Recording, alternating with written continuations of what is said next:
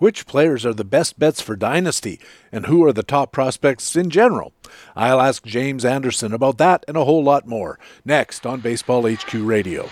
Learn to play the winner's way, 'cause Baseball HQ Radio starts right now. And here's your host from BaseballHQ.com, columnist Patrick Davitt. And welcome to Baseball HQ Radio for Friday, June the 11th. It's show number 28 of the 2021 fantasy baseball season. I am Patrick Davitt, your host, and we have another great Friday full edition for you. We'll have our feature expert interview with James Anderson, the lead prospect analyst and assistant baseball editor at RotoWire, the co-host of Farm Fridays on SiriusXM, and the co-host of the RotoWire Prospect podcast. He'll be discussing his updated Dynasty Top 400 rankings. One of them is 41 years old, and his revamped Top 100 prospects and more. We'll have our Market Watch player news reports. Harold Nichols has coverage of the National League, including Joey Votto, Jack Flaherty, the overpopulated San Francisco outfield, and what's the matter with Victor Robles. And Ray Murphy has news from the American League, including Ian Kennedy, Jarred Kelenic, John Means, and an in-depth look at Baseball HQ's pitcher matchup scores. And we'll have our regular commentaries from the expert analysts at BaseballHQ.com, the best fantasy baseball website in the business. In the Minor League Minute, Baseball HQ Minor Leagues analyst Rob Gordon looks at Mets third base prospect Brett Beatty. In the Frequent Flyer, Baseball HQ analyst Alex Becky looks at Tampa right-handed starter Drew Strotman. And in Extra Innings, I'll be talking about a look at pitchers' first career starts. It's another big Friday full edition. Thanks for joining us here at Baseball HQ Radio. Hey, what do you say? The game is always good for some excitement and some laughs. And we're going to talk some baseball.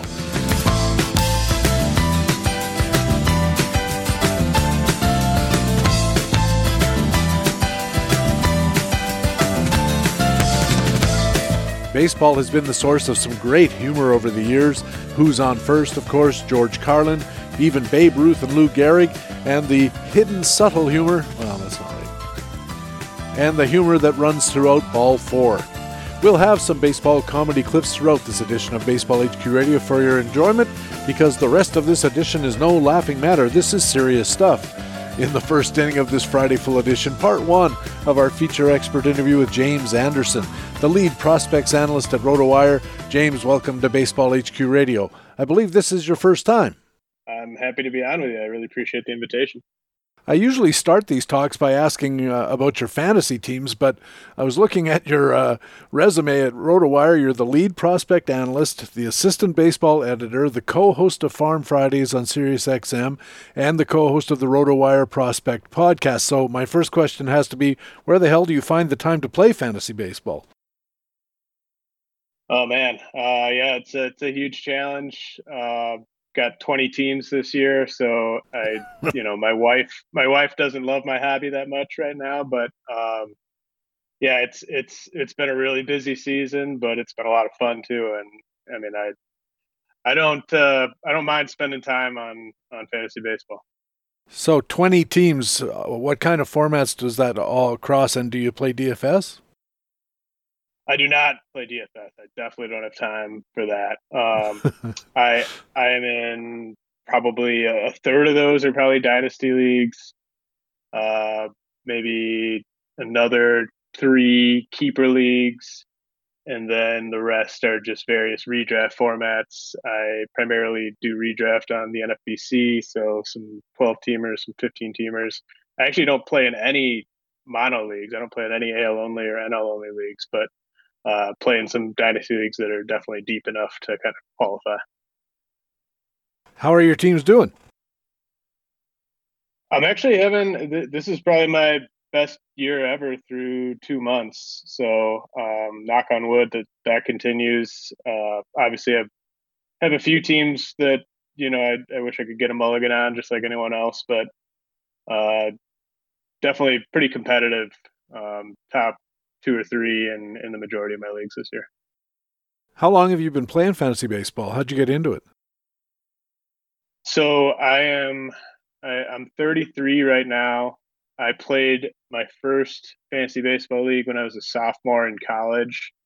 That was like a 10 team keeper league on ESPN, and then joined a couple other keeper leagues the year after that, and really kind of fell in love with it. Didn't take too long. So I guess that would have been 2007 when I first started. So coming up here on 14 years, 15 years. And when you started out, did you still have the 15-team mixed sort of format only, or were you in ALNL only at the time?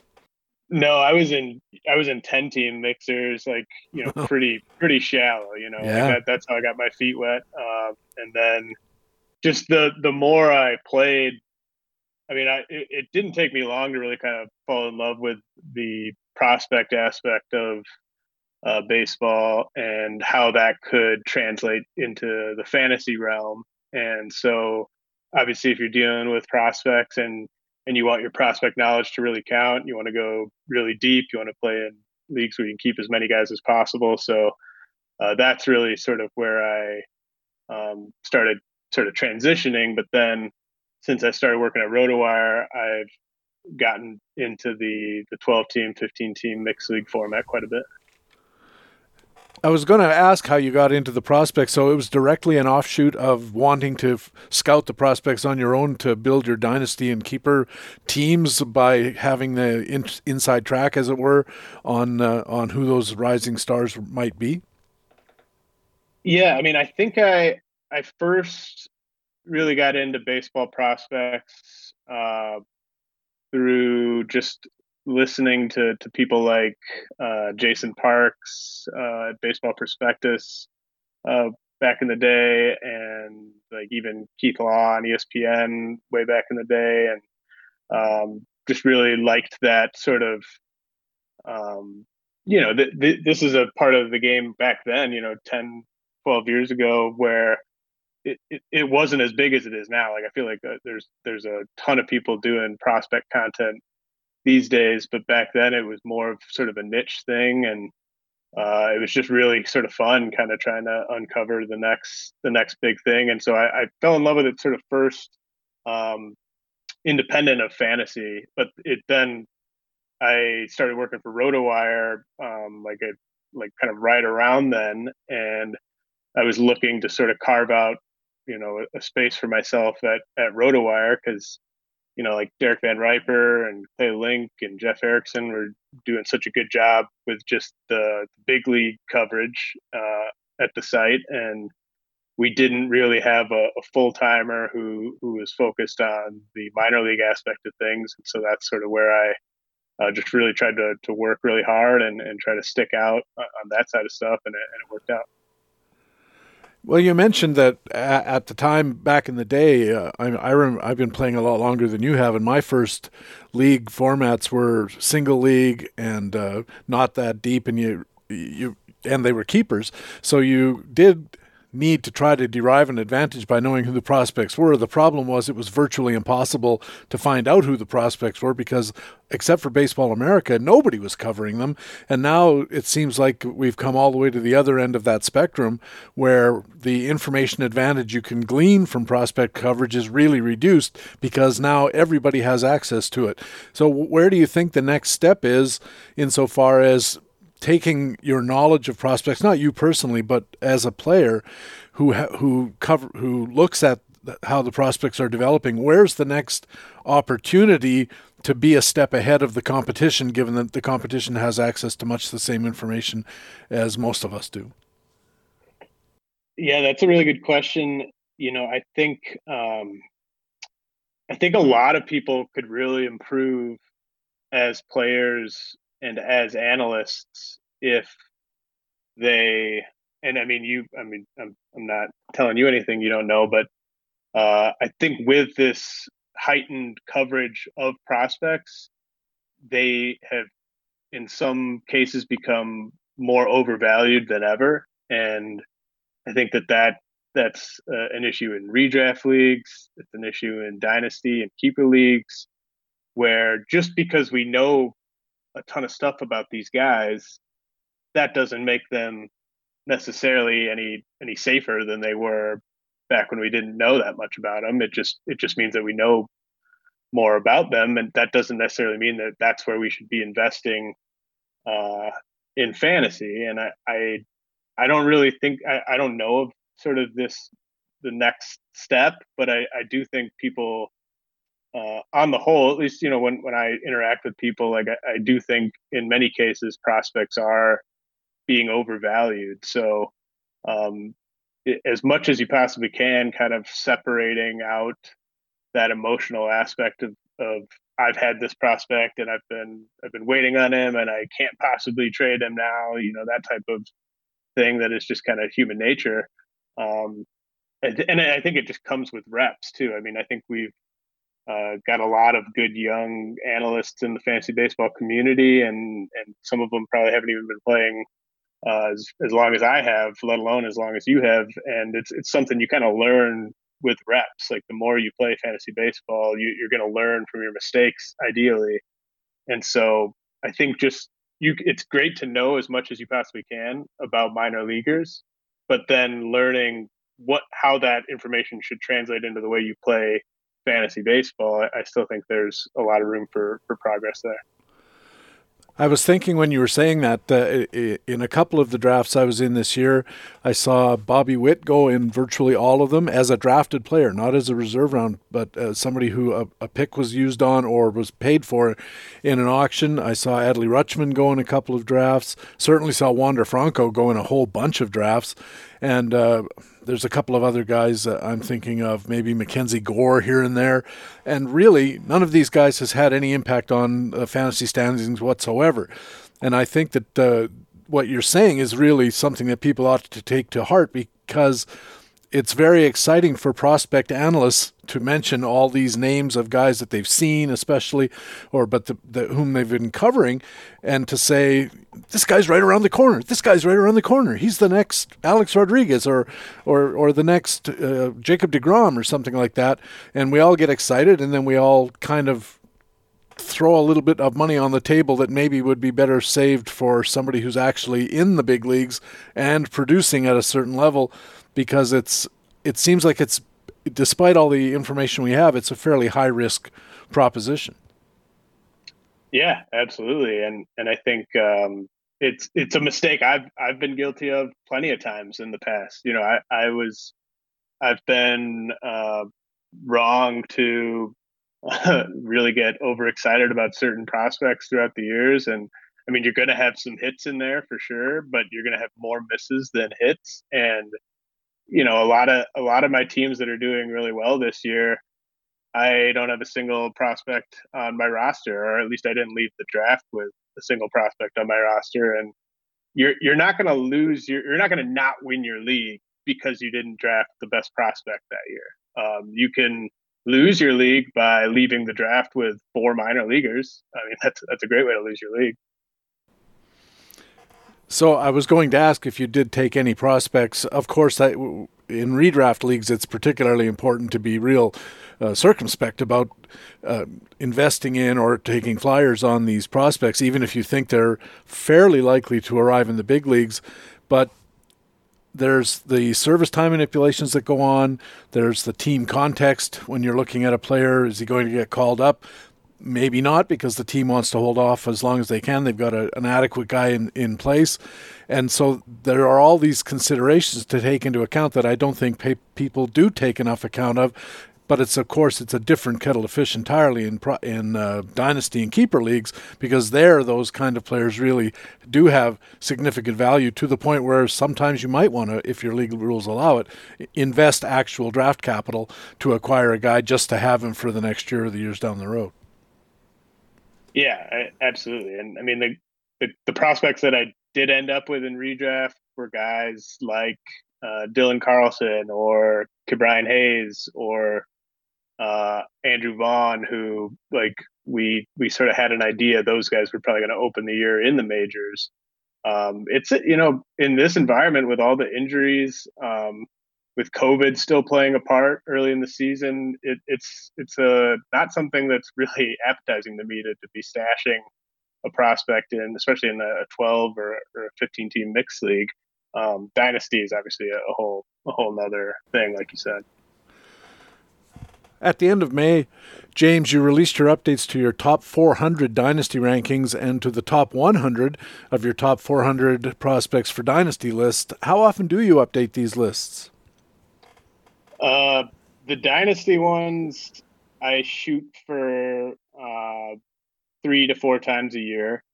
Those are incredibly challenging and often really unsatisfying. It's a process where I never really feel like I've just nailed it. Like it's really tough to put a set of dynasty rankings together and feel like, man, these are awesome. I really crushed it on these because, and it's a lot harder in season. I mean, in the off season, at least everything is just very stagnant, so you can spend a lot of time analyzing players without anything changing about the players you're analyzing. In season, I mean, our subscribers want as many updates as possible, and so I try to do one after the first couple months, and then I try to do one right before the trade deadline, because I know in a lot of dynasty leagues the MLB trade deadline is their trade deadline as well. So people like having a fresh set of rankings right before they have to make decisions about trading guys. But that these are really painstaking to put together. So 3 to 4 times a year on the dynasty rankings. And then the prospect rankings, those get updated more regularly. The first update, as you said, was about a month into the minor league season. I'll have another update probably just right after the MLB draft, incorporating all the players who just got drafted into the prospect rankings. That's always one of my favorite updates of the year. And then I'll do another one probably around the start of August, another one probably sometime in September, and right at the beginning of the off season, another one kind of in January. So the prospect rankings are going to get 6+ updates per year.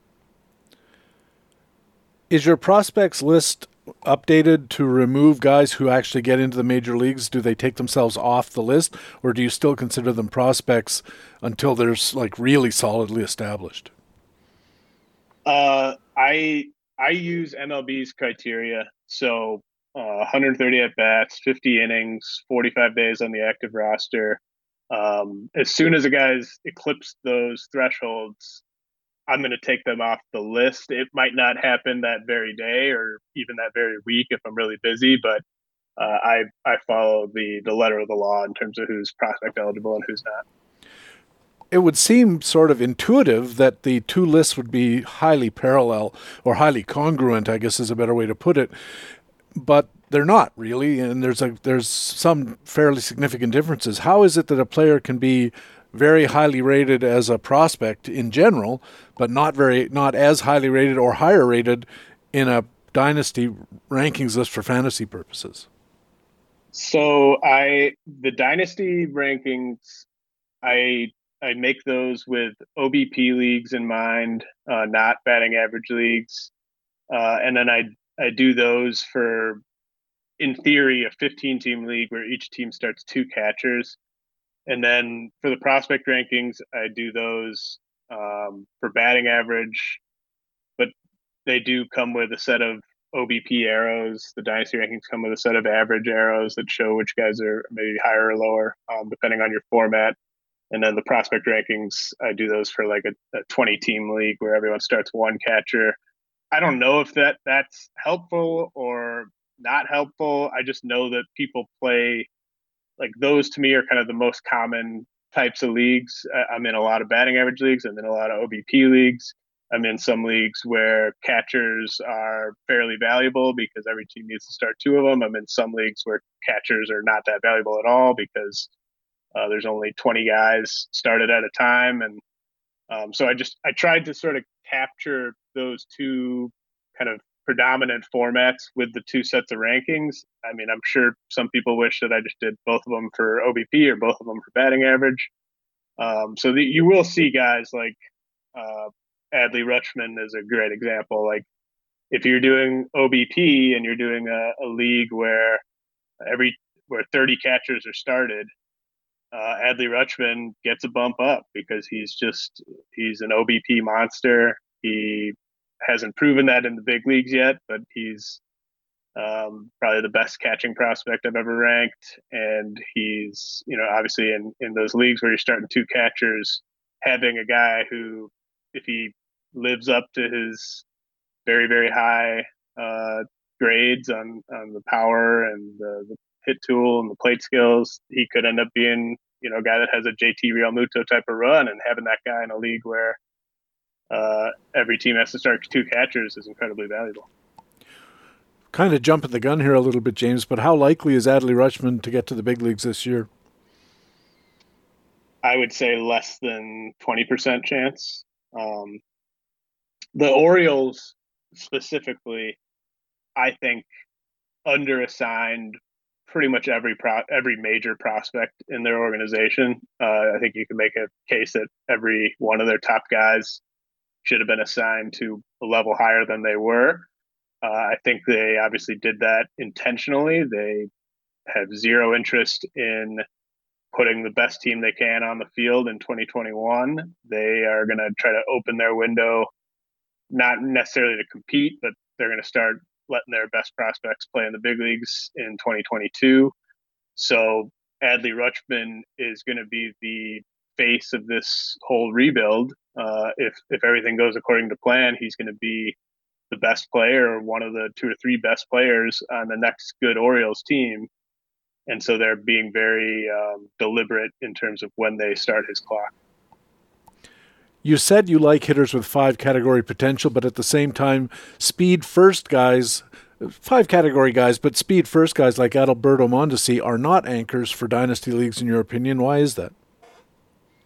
I think this is, at least in my experience, this is true, at least in recent years. The types of guys who, like a Jonathan Villar, Adalberto Mondesi, Victor Robles when he was playing at his best, those guys, they'll help you a ton in that one category, but they are probably going to be negatives or slight negatives in the other 4. And I love stolen bases, especially if you're doing something like the Great Fantasy Baseball Invitational or the NFBC main event, where there's an overall prize and you got to compete in all 10 categories. But in a standalone dynasty league, you can win your league. You could run away with your league without finishing top third in stolen bases. You might not even finish top half in stolen bases, because if all of your best hitters are guys who hit for average or get on base at a high clip, and then they hit for power, well, home runs translate to runs and RBI. Stolen bases can translate to runs a little bit, but I just, if stolen bases are my worst offensive category in a dynasty league, I'm really not that worried. I really want those other 4 categories to be as strong as possible. And you cautioned also that ratings and rankings like the ones you're putting together are highly contextual. In addition to whatever we've already said, what did you mean by that? It's what makes them so hard to put together, because in any given dynasty league, there's probably, maybe 20 to 30% of the teams have a realistic chance of winning the league. Maybe 50% of the teams have no chance of winning the league that year. And so when you're putting a set of dynasty rankings together, and I was able to have the time to do this during the pandemic. I put together a set of rankings for contenders and a set of rankings for rebuilders. If I had that time in season, that's probably how I would do it, because a set of dynasty rankings, it only really matters in your league context. Like if I'm trying to win my league this year, there's certain players where it's just like, yeah, they might have some trade value, but they're not helping me actually in the standings. Or there might be a player who is 36, 37, 38. I know that they might only have 1 year left, or this might be their last year as a helpful player, but they're going to help me win my league this year. And that's what I care about most. So it's really tough to make a set of rankings where in each league, certain players are just worth way more to certain teams and worth much less to other teams. When we read about how teams are rebuilding, it often comes with the idea that the team has targeted a particular year. You mentioned Baltimore, maybe next year they want to be a little more competitive. Well, they can't help but be a little more competitive than they are now, I suppose. But you know what I mean. They're going to try to use 2022 as a stepping stone, start bringing guys along, and then really try to get into the playoff mix the year after. When you're rebuilding a fantasy team, a dynasty team, or a keeper league team, do you think that we should, as fantasy managers, also be targeting a particular year in the future rather than just a general idea that we're rebuilding for the future? Because I've played in leagues where guys claim to be rebuilding, but they never quite knew when the target was, and so they never ever got to a target. You know, they'd have a half-assed team each of the first of the next 5 or 6 years, but never have everything coalesce into that one dynamite offering that might actually be competitive for a pennant. Yeah, it's so challenging in dynasty leagues to kind of thread that needle and get your roster ready to win, kind of on the same timeline. It's something where you kind of know it, or at least you should sort of know it when you see it. Like, you want,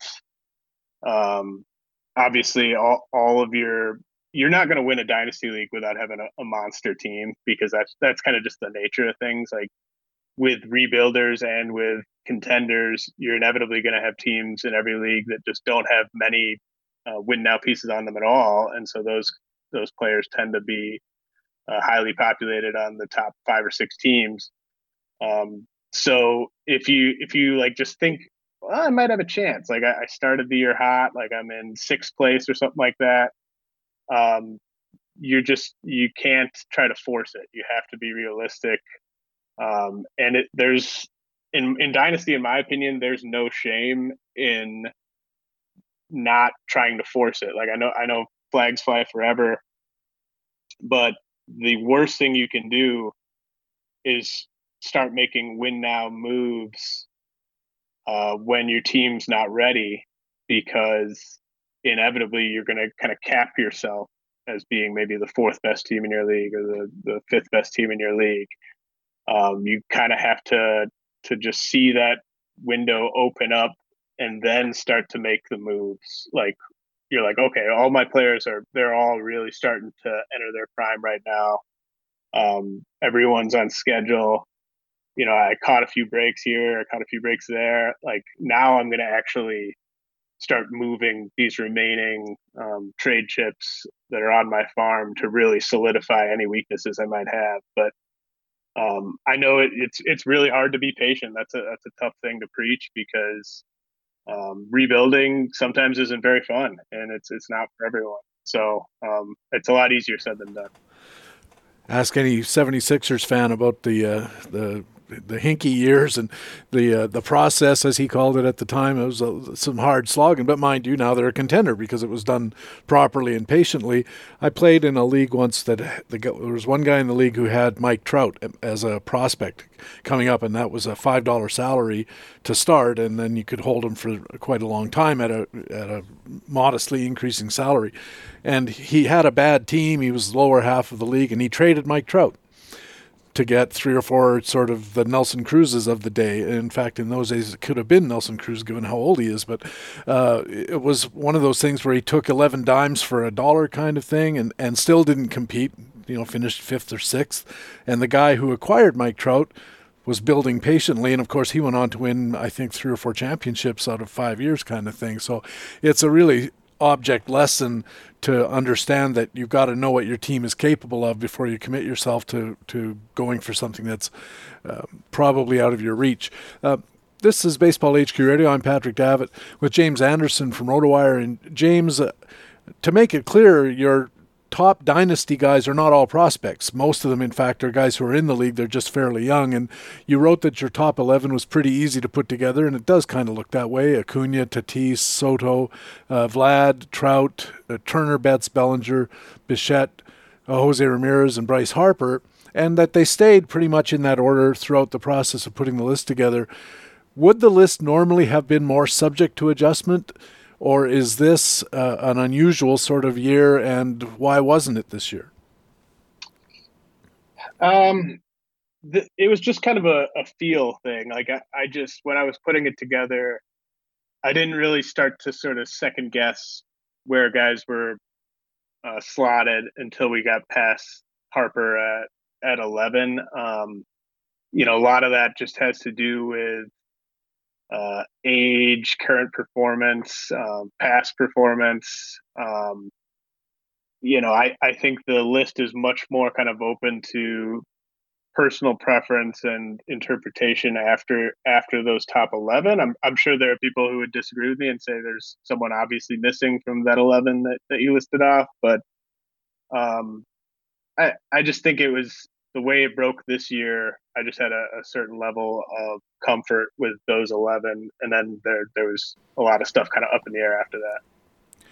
Even at that, James, it struck me that when you look at this list, you could probably make an argument for if you picked any four guys in a row, you could argue that, the fourth guy should be the second guy and the third guy should be the first guy. And like that, I mean, nobody could probably argue Tatis over Acuna. I wouldn't, but, somebody could make that argument, or Vladdy over Trout, given the age and stuff like that, could be reversed.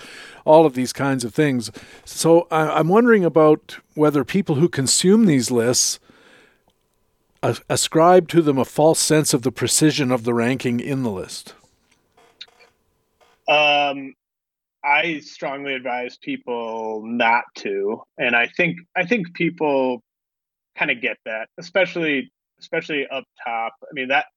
If you're talking about trading any of those guys, it's just a massive trade for your team that you really need to think long and hard about, and it's got to be something that makes sense for you and is going to make the game more or is not going to make the game less enjoyable for you. So I definitely try to preach. I would probably change a dozen things about just the top 50 of these rankings, and they're about a week old. Like that's how quickly this stuff changes. And it's very much just a tool. Like I said in the article that I released, they're kind of like a set of projections. Like if you're using Steamer or the Bat or something, you shouldn't be just going strictly off of any set of projections. They're a useful tool that can help inform some decisions, but they're not the be all end all. You said that you wouldn't have pitchers in the top 20, but I guess somewhere near the last minute you relented and put in Garrett Cole at number 15. Why did you have the change of heart or change of mind or change of clothes, whatever it was? It's funny because right after I did that, he had his worst start of the year. I was talking to my friend Ian Kahn, who does the dynasty rankings over at The Athletic, and we like to bounce ideas off each other. And he was like, "You're too low on Cole." I was like, "No, he's a pitcher. As soon as he gets hurt, then his value just craters." But then I was looking at the hitters that I had ahead of him, and a guy like Rafael Devers or Alex Bregman, or even like Eloy Jimenez. Devers and Bregman are 1 year removed from really subpar seasons. Eloy Jimenez is hurt. The guys after that are all prospects who are unproven against big league pitching. So while there is some risk involved with ranking any pitcher highly in Dynasty, I just felt like the hitters I had initially ahead of Cole were just as risky and without that level of ceiling, like without the ability of being a league winner, So maybe Cole, we'll see what happens with the sticky stuff and all that. But he does just seem like one of those guys where if he's on your dynasty team and he's healthy, you got a really good shot every year. It seems like, given the frequency of the updating of the lists, there's relatively limited opportunity for guys to make huge leaps or huge drops absent injury. I'll just throw that in. But what is it in general, do you think, that makes a guy move up on the list or down on the list if we do exclude injury, even in as short a time as what you've talked about as your updating cycle? Yeah, so like a couple examples of guys who fell down a noticeable amount were like Francisco Lindor, Gleyber Torres, like with Lindor, it's kind of you're starting to wonder, is this guy that same guy that he was a couple years ago? We're now maybe entering maybe a different stage of his career, different ballpark. Um, and with like Gleyber Torres, now we've got a higher percentage of his pro career where he wasn't that monster he was in 2019, and it's just you're not really sure what player you're getting going forward. I mean, obviously a good player, a player who's going to play every day and isn't going to take much off the table, but what's his true talent, home run output going to be? Guys moving up the list, like Jared Walsh, he was awesome in 2020. Now we have even more evidence that wasn't a flash in the pan, that he's kind of here to stay. At least it would seem that way. So just getting that extra sample size in one direction or the other. I don't think those guys that were fallers are bad players, but I think they'd probably go a couple rounds later than they would have in a startup dynasty draft right now than before the season. Most of the players, especially at the top part of the list, James, are relatively young, but at the far end of the spectrum, you have two players who are over age 40, and I was really surprised to see this, given what we think of when we think of dynasty, but you mentioned context. Earlier, Minnesota DH Nelson Cruz and Tampa pitcher Rich Hill, who's having a terrific year. I get Cruz. I wouldn't be surprised if he's on your list 5 years from now. You're going to be the Gordie Howe of Major League Baseball or something. But how does an often injured 40-year-old pitcher like Rich Hill fit into anybody's dynasty plans? Well, I think he can help. He can help the top third of the teams in the standings. Like you said, he's often injured. He might be injured a week from now, 2 weeks from now. But with pitching, it's really, you're not looking that far down the road. At least, I mean, you are in a sense, with say, like Shane Bieber. His age is relevant, of course, but with pitchers, I mean, they're all gonna break. They're all gonna stop being useful at a certain point, and so the guys who are healthy now and helping your fantasy team right now, that matters a lot to those top teams. Mm-hmm. It doesn't matter, like Rich Hill being on the eighth place team in a dynasty league. Of course, he's trade bait at best. You're cashing him out for the best young player or draft pick you can get. But for those top teams, having Rich Hill versus having replacement level starter off the waiver wire, it's a big difference. Everybody with a dynasty team wants to have a foundational catcher because it can pay dividends for so long, especially in two-catcher leagues.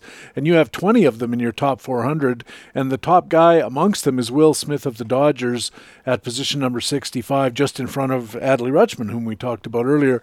The youngest catcher on the list who's not currently in the major leagues because of injury is Alejandro Kirk, eighth among catchers, number 209 overall, down around Carson Kelly, Yasmani Grandal, guys like that.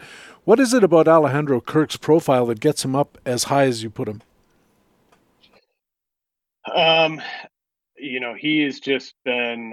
He's been pushed so aggressively for a catcher, especially. I mean, usually catchers, it's one level per year, like full year at low A, full year at high A, full year at double A.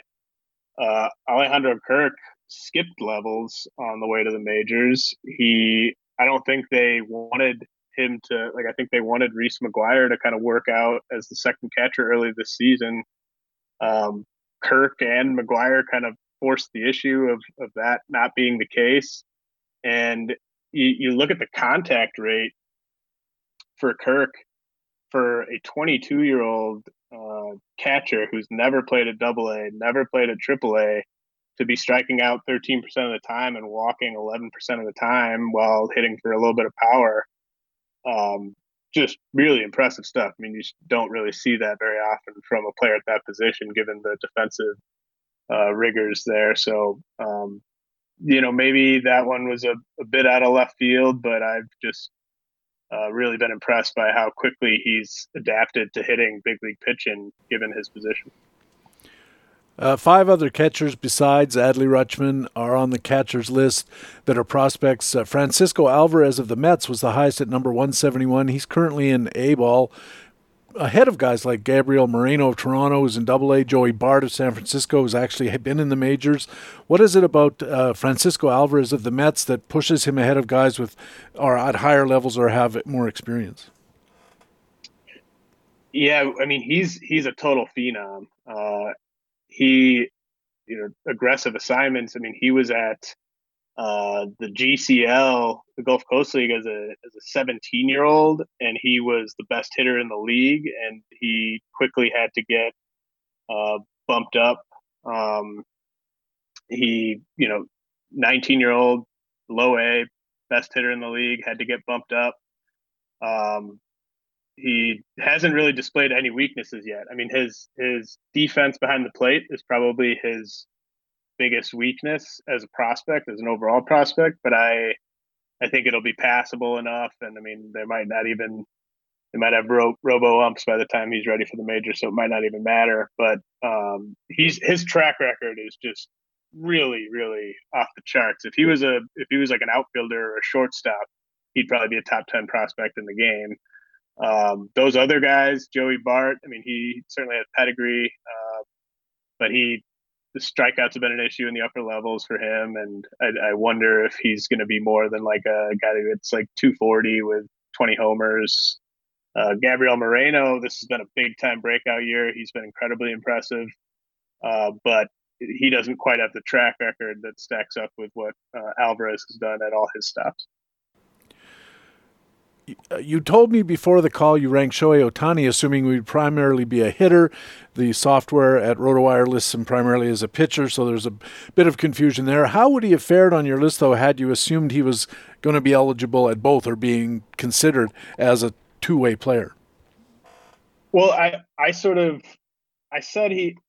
ranked him assuming he'd be started as a hitter, like just because that's sort of how I think you should view him. Now he's a really good pitcher, but a guy who can go 40-20, I think you want those counting stats in your lineup. And I think you have to be willing to leave a lot of good starts on your bench.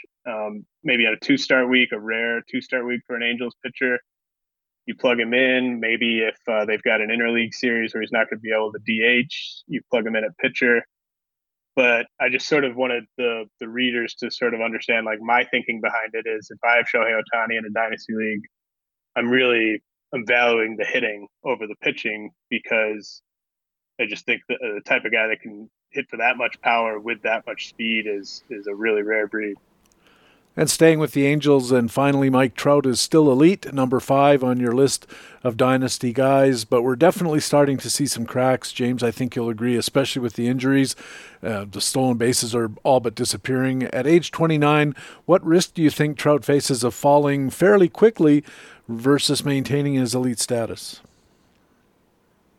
Well, he might not have even ranked 5th if these were for batting average leagues, but he's still just otherworldly as an OBP contributor.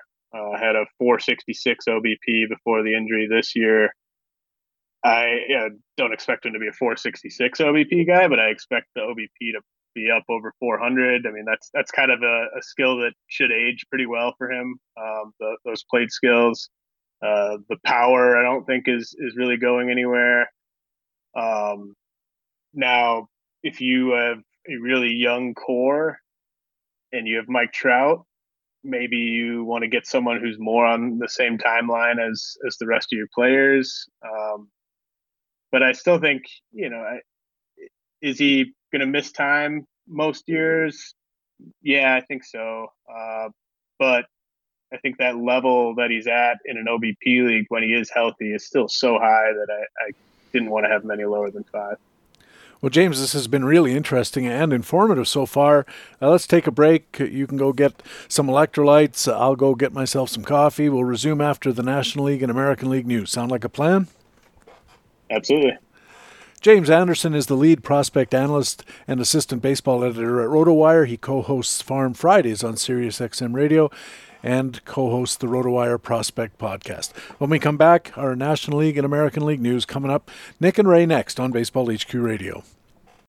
James Anderson is the lead prospect analyst and assistant baseball editor at RotoWire, the co-host of Farm Fridays on SiriusXM, and the co-host of the RotoWire Prospect Podcast as well. Coming up, we have our Market Watch player news reports.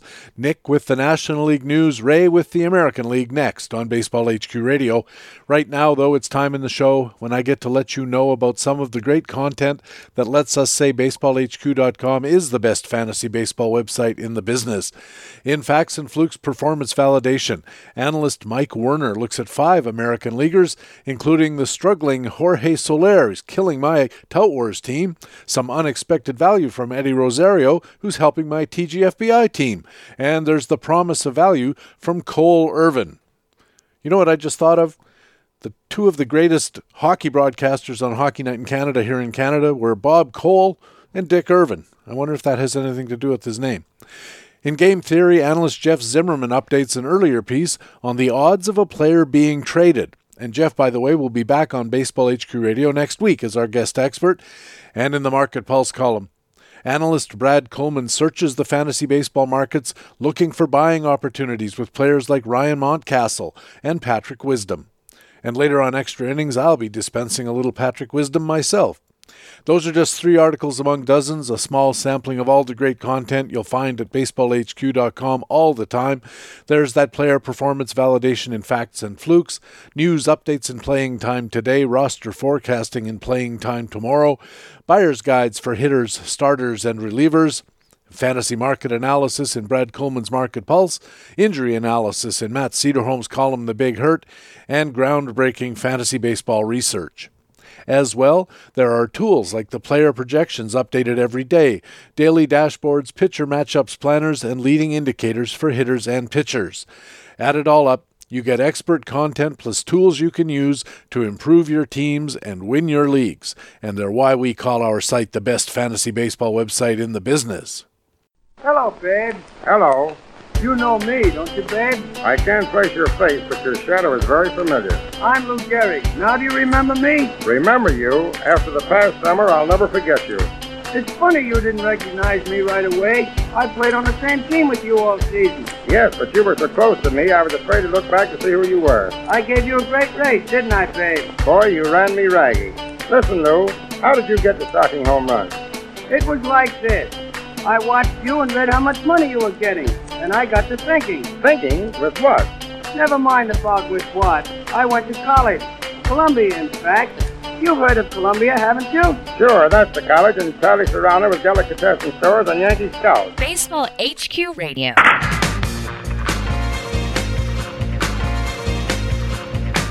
And welcome back to Baseball HQ Radio. I'm Patrick Davitt. Time now for our Market Watch player news reports. Ray Murphy is on deck with the American League report. And leading off, it's our National League news and our old friend, Baseball HQ pitcher matchups analyst, Harold Nichols. Nick, welcome back to the show. Thank you, Patrick. Let's start in Cincinnati. Some good news there for Reds and Reds fans. First baseman Joey Votto has returned to the lineup. Playing time today. Correspondent Tom Kephart covers the Reds. Of course, Joey Votto steps right back into the lineup, I should assume. Yes, very definitely right back into the lineup. His return was expected after a recent minor league rehab assignment, showing signs of sustaining the recent power surge he displayed in 2020, though his typically high walk rate was in single digits, well below the norm, before he was sidelined by a left thumb fracture. His playing time, his return means that first place loss for backup catcher Tyler Stevenson was his primary first place replacement, and infielder Alex Blandino, who recently went on the AL with a hand fracture. I don't know if you saw it, Nick, but The Athletic, the fine sports website, had a story the other day about Joey Votto. It was basically the reporter just went and asked a bunch of people, what do you think of Joey Votto? And it was very interesting. He's a very odd guy, you know, and it was kind of fun and funny. I guess he's a lot of fun to be around, very uncharacteristically freewheeling for a ball player. Usually they're fairly buttoned up, especially in public. But Joey Votto's just a guy. Looks like he'd be a lot of fun to hang out with, and I guess Cincinnati fans will be glad they get to hang out with him at the ballpark at least. Meanwhile, however, bad news for Cincinnati. Starting pitcher Sonny Gray is on the IL. Prospect right-handed pitcher Tony Santillan is likely to be his rotation replacement. Santillan has been pitching effectively in AAA. Reliever Art Warren provides a fresh bullpen arm and would not necessarily be the roster casualty when Santillan is eventually promoted. Warren hurled 2 scoreless innings in 2 appearances with 2 strikeouts, 2 walks, an earlier cameo exposure, likely to be used in low leverage situations at this point. Yeah, Art Warren was the guy who was called up to replace Sonny Gray on the roster. How about that? 2 appearances, 2 strikeouts, 2 walks, 2 innings, I guess. He likes the 2s. Yeah, there was an old baseball announcer when Vancouver had a single-A team, the Vancouver Mounties. This is going way back, and the baseball announcer, whenever there was a situation where there was 2 out, 2 on, 2 balls, 2 strikes, he'd say, "The deuces are wild." So I guess the deuces were wild for Art Warren. I have to say Art Warren doesn't sound like a super exciting guy to be looking at for fantasy purposes.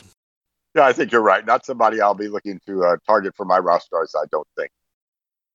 In St. Louis, their ace starting pitcher, Jack Flaherty, was on the IL. There was some talk that he might be able to get back sooner rather than later, but the latest news is Jack Flaherty is likely to miss another full month, according to Playing Time Today and Phil Hertz. Yeah, the news continues to be bad for Flaherty. Fantasy managers would be wise not to count on much from Flaherty before August. It's not clear yet how St. Louis will handle his absence. They've also lost Dakota Hudson for the season. Miles McCullough may soon be in the same boat. They've relied on John Gant and Johan Oviedo with mixed results. Gant has a 2.63 ERA, but xERA nearly 3 runs higher. A walk rate of 15% and a strikeout minus walk rate of only 2%. Oviedo has been up and down several times between Memphis and St. Louis. He's already made 5 starts. Aside from PQS 3 in his first start, his other starts have featured 3 PQS 1s and 1 PQS 0. One name that has been bandied about is Matthew Liberatore, the Cardinals' number 3 prospect. Liberatore is currently scheduled to head to Tokyo as a member of the U.S. Olympic team. But St. Louis could end that dream by calling him up. They may need to.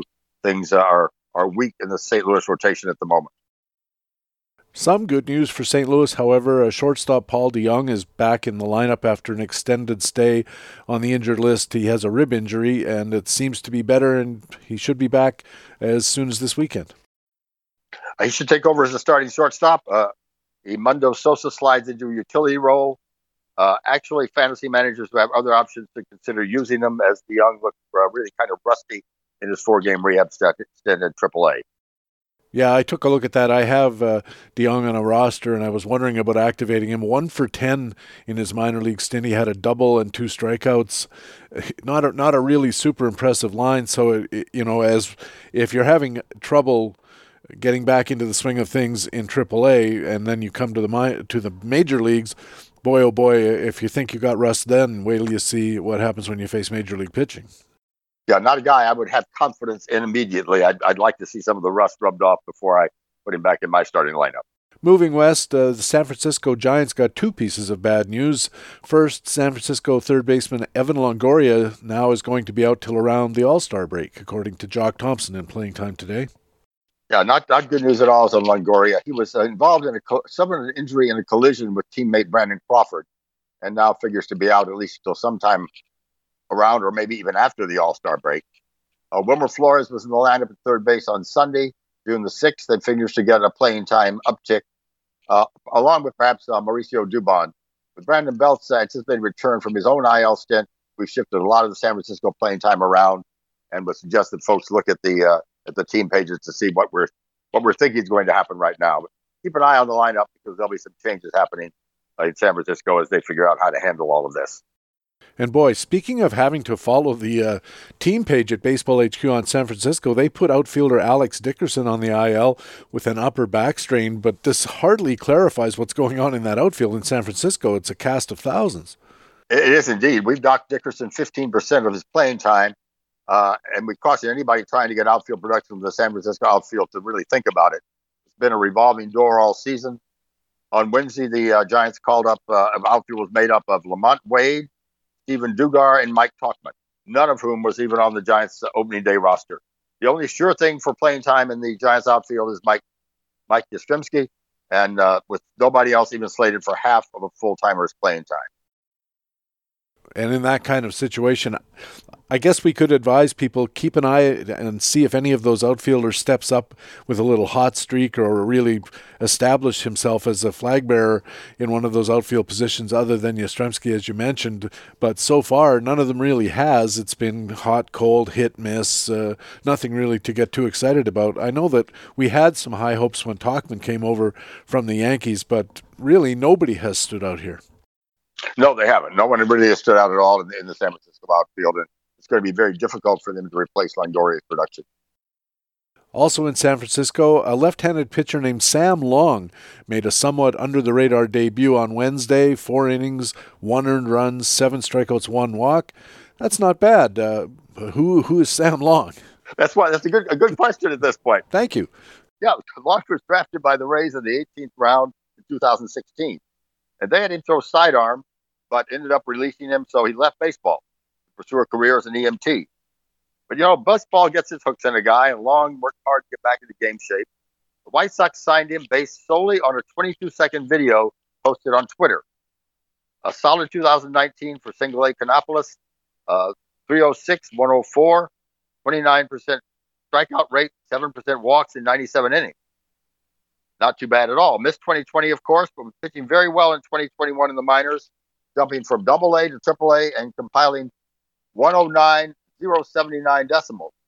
44% strikeout rate, 6% walks, 18% swinging strike rate.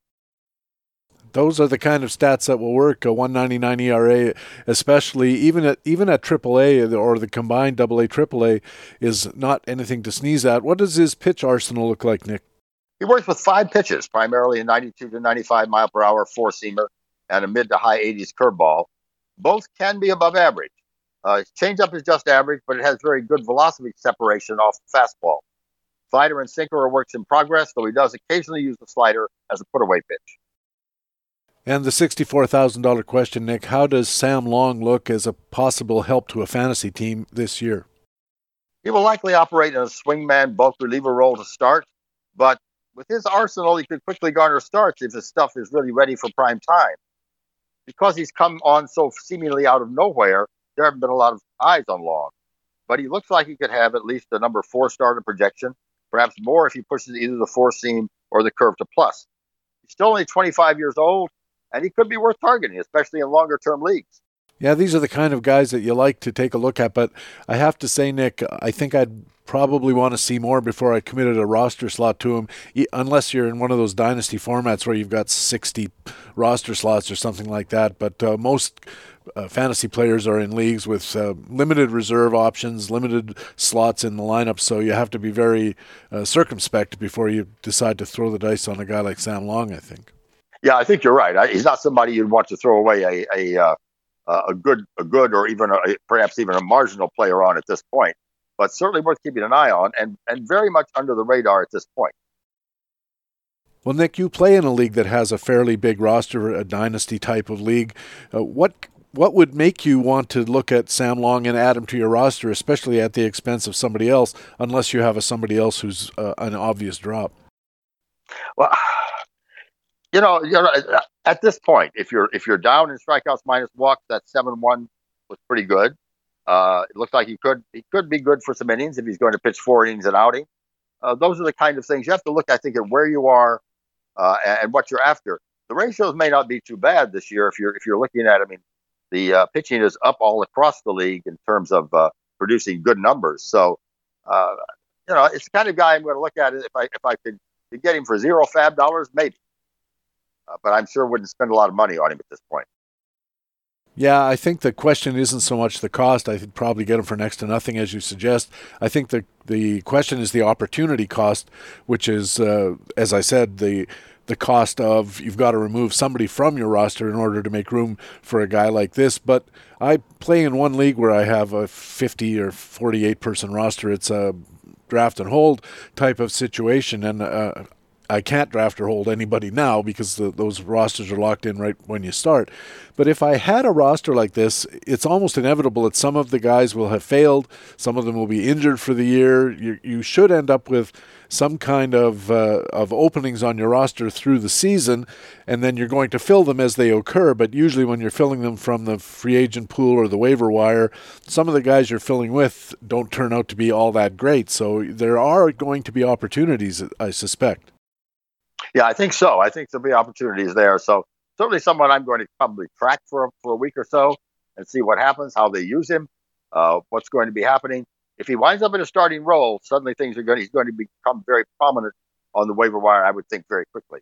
Yeah, and it's a good park for pitchers, too. Finally, Nick, Victor Robles in Washington is still disappointing fantasy managers after a pretty good 2019 where he really got onto the radar, and then all of a sudden 2020 he struggled, and 2021 he hasn't really stepped up too much. Alan DeLeonardis covers the National League East in Playing Time Tomorrow roster forecasting.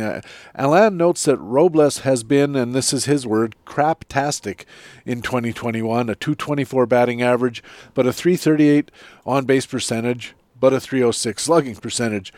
15 runs, no homers, 6 RBIs, 6 stolen bases, 3 caught stealing.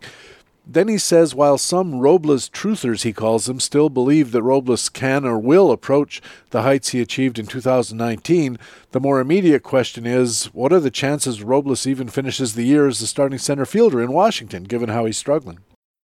Yeah, this year's slash line is largely in line with last year's, which was a monstrosity. Last year's 220, 293, 315, but just one important difference. He's managed to double his walk rate from 5% in 2020 to 10% so far this season. Not to split hairs, but some of that boost in walks has come from being pitched around because he's batting eighth. 50 plate appearances in the eighth slot in 2021 versus 15 in the plate appearances there in 2020. And batting eighth means they're going to get around him, get the pitcher. He does have 6 stolen bases, but 3 caught stealing, so 67% success rate often means a red light. And if you're in a league that subtracts caught stealing from stolen bases, that's pretty much worthless. More concerning, perhaps, is the season high 28 stolen bases in 2019 came with a 31% stolen base opportunity rate, which is down to 25% this season, probably because of all those plate appearances in the 8th spot. At that rate, he'll have a tough time cranking 20 stolen bases for the year. Yeah, I was thinking about that decline in stolen base opportunity also might reflect the fact the management doesn't want him stealing bases because he gets caught so often. It may indeed. I mean, if he's getting caught that much, then he's just taking potential runs off the board when he tries to move up a base. Yeah, exactly. Meanwhile, what's really gone missing is the power. No home runs, as I mentioned, this season. What does Alain say about the power outage for Victor Robles? Well, this is where you need to look underneath the hood a little bit. No home runs this season. You're right. You think that guy has no power. But a 130 expected power index in May over 49 at-bats. Currently working on a 193 expected power index and 19 at-bats in June. Add to that a 108 hard contact index in May, followed by a 110 hard contact index in June. And it looks like he's gotten hosed by a 0% home run fly rate. Most obvious reason is the ball, whereas 2019 was the year of the happy fun ball.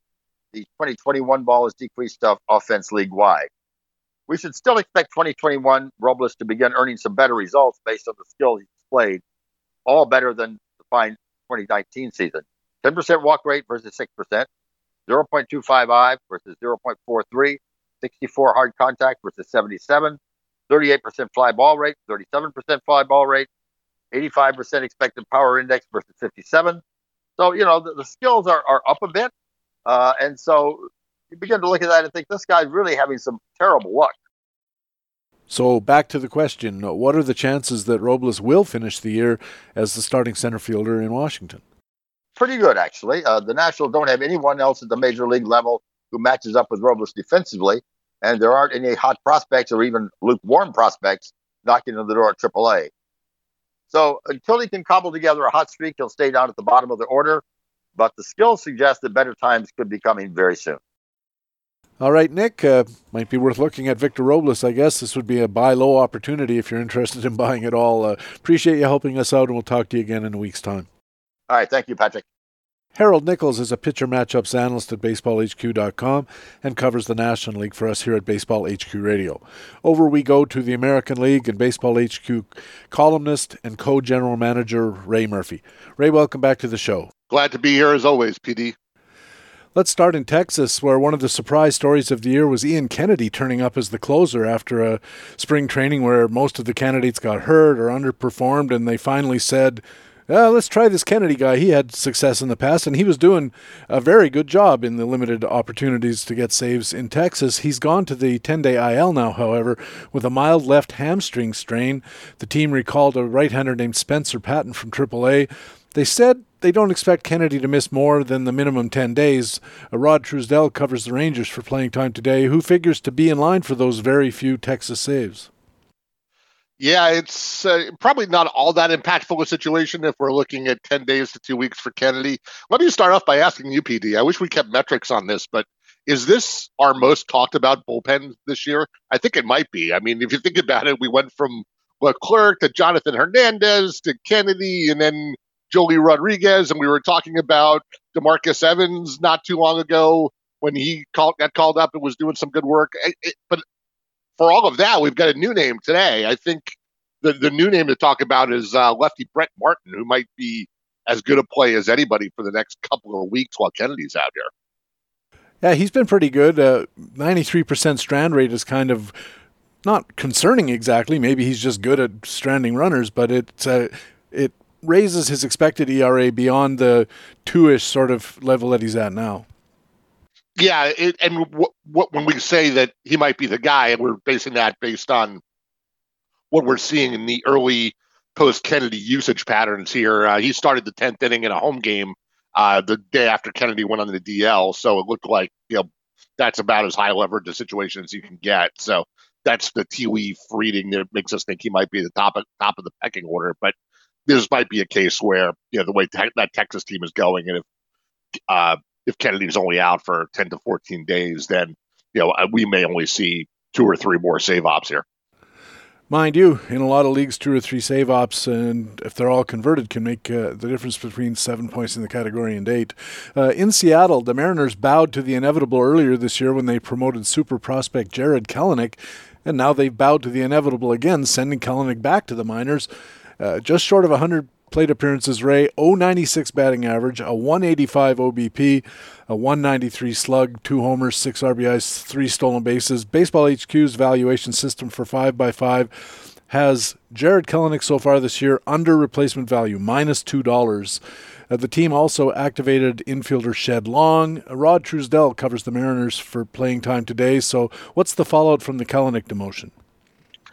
Yeah, there was some chatter on Twitter that was a Twitter thread I was watching the other day. It was pretty interesting, talking about whether there was any valid reason to send him Kelenic down, or whether it's actually better for his development, or whether they should have let him fight through it, and kind of what the process was or how they made this decision. And I don't know. It looks to me like he was just so far underwater, and there's a lot that we don't know here. After 0 for 39, you can only imagine how badly the kid is pressing. And who knows what the assets are on hand, if there's a AAA hitting instructor that he's got a better relationship with or knows his swing better, who might be able to reset him, or maybe he just needs to go down to AAA and hit a couple of balls hard again and feel better about life, and then he'll be back fairly quickly to try this again. I'm not as quick to cast aspersions about the way this is being handled here, but after 100 at-bats of 096, I think it's pretty reasonable to conclude that this just ain't working. Let's try something else. That's exactly what I thought, and this is a situation where if Jared Kelenic finds his way onto waiver wires or free agent pools, the thing to do is going to be to watch him pretty closely in AAA, I think, and see if he seems to turn it around, because I believe that the Mariners, now that they've started his service clock, have a kind of an incentive to get him back into the major leagues and as you said, continuing his development at that level, because they don't think they're competing this year, or maybe they have fantasies about catching a wild card or something, but really what they're looking at is down the road, and this is the time in a team's development curve when you have to focus on the player's development curve. Yeah, that's exactly right. It's clearly in the Mariners' best interests for 2022 to get Kelenic as many productive at-bats in the majors as they can. And that clearly what they've determined right now is that after over 39, at some point these at-bats become not productive, so we're going to send him somewhere to get re-baselined or whatever. But after that, sure, I would fully expect him to be up for the entire second half. And sure, he might hit 220.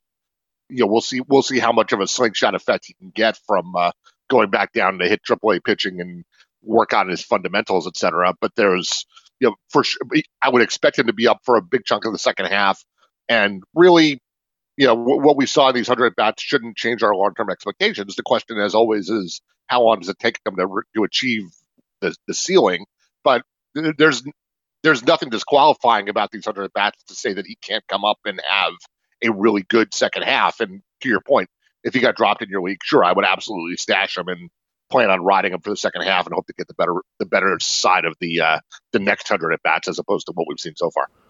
And of course, you mentioned the long-term expectations, and there's always this push-pull, whether in fantasy terms or in real baseball terms, between long-term expectations and short-term needs. And, you could have the highest opinion in the world of Jared Kelenic as a fantasy manager or as a team manager, but if you look at a guy like Kelenic and you say he's just not ready, then you can't afford to bring him up and take an 089 batting average for the whole year, or even a 150 batting average, or 178. Suppose he doubles his batting average in the second half. Still not helpful. And you have to be aware of the difference between this guy's going to be good in 4 years versus this guy's going to be good in 4 weeks. Correct. And for sure, the Mariners are doing the same calculus themselves. But if you look at the way the playoff race is shaping up in the AL, the bar for the wild cards is pretty darn high now, with the Red Sox and Astros being 9-10 games over 500. So even if the Mariners keep plodding along at 500, it won't, by the trade deadline, you would think they're going to be 9-10 games behind that wild card pace and will freely be able to play Kelenic.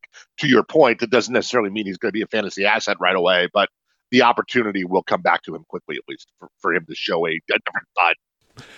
In the meantime, Ray, Taylor Trammell, another rookie who struggled in his first go at the bigs, should pick up a fair amount of outfield time with Kelenic down. What are we expecting from Taylor Trammell?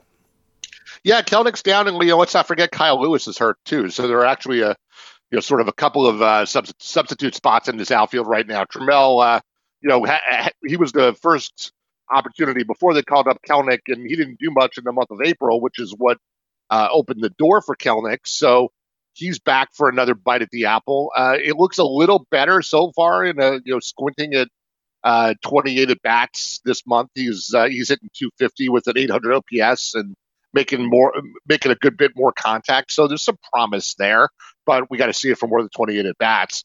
The other interesting name out there right now with Lewis hurt is Jake Fraley, who's also getting a good chunk of playing time, and he's got a really weird stat line in that he's walking all over the place. He's got like a 1-to-1 walk to strikeout ratio with big numbers. He's walking. He's walking 31% of the time, which is just insane.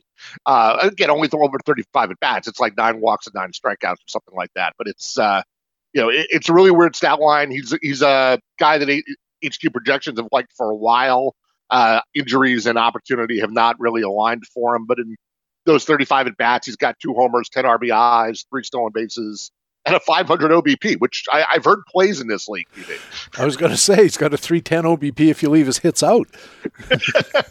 Yeah, that'll do it. And obviously none of this is sustainable, but it's an interesting profile. And if he puts together the patience, the power, the little bit of speed, there's opportunity for him too, for as long as Lewis is out. So both of these guys, Trammell and Fraley, are at least short-term assets while Kelenic tries to right himself and Lewis tries to get healthy.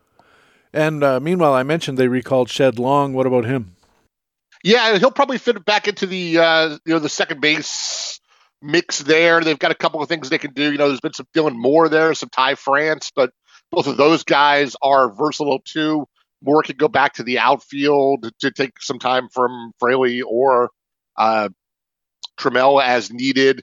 France can move around the infield, go over to third, fill it at first a little bit. Where Evan White's been out, and they've been running a cast of characters over there. So playing time abounds here. It seems like there's room for everybody, especially if any one of them decides to hit. So Yeah, playing time abounds, but it's a zero-sum game. Every at-bat somebody gets, somebody else loses the same amount. So balancing that out is going to be a task for the Seattle front office to figure out and their manager to figure out. But at the same time, it's something that all of us who are fantasy managers need to keep a careful eye on, because in these situations, sometimes one of the horses just breaks free of the field and takes off running, and the next thing you know, he's 15 lengths in front, like Secretariat at the Belmont.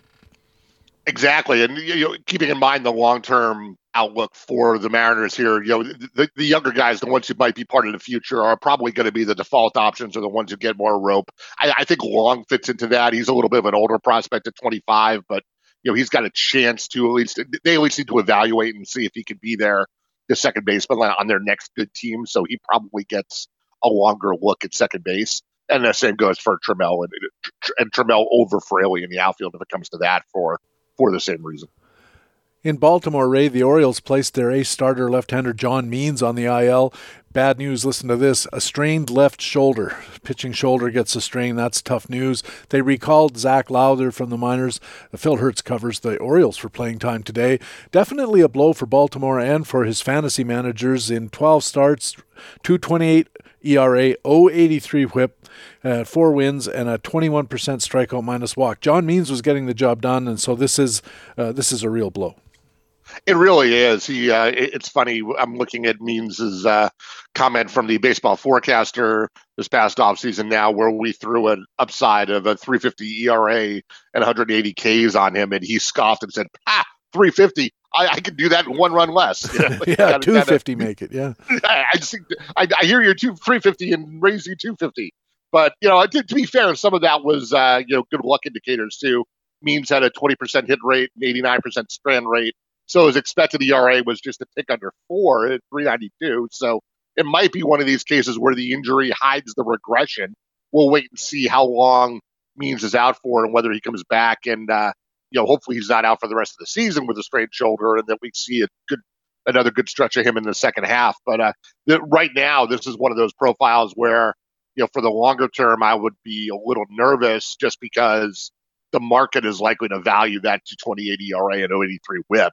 And we're seeing that the underlying metrics, while good, are not nearly that good. And anytime you have that gap, you worry about it being overvalued. So we will wait and see how long he's out and whether the regression gods find him in time. A couple of back-end starters figure to pick up some starts in the meantime. Adam Plutko and Dean Kramer are on the Baseball HQ depth chart for the Orioles. Any interest for fantasy managers in either of those guys? I think Lowther was just up for the day. He threw 2 innings, allowed a couple runs and a blowout win. Plutko and Kramer are the more interesting guys, as you say. Plutko, he has a 4.60 ERA, an expected ERA sitting around 5. Not much K upside there either.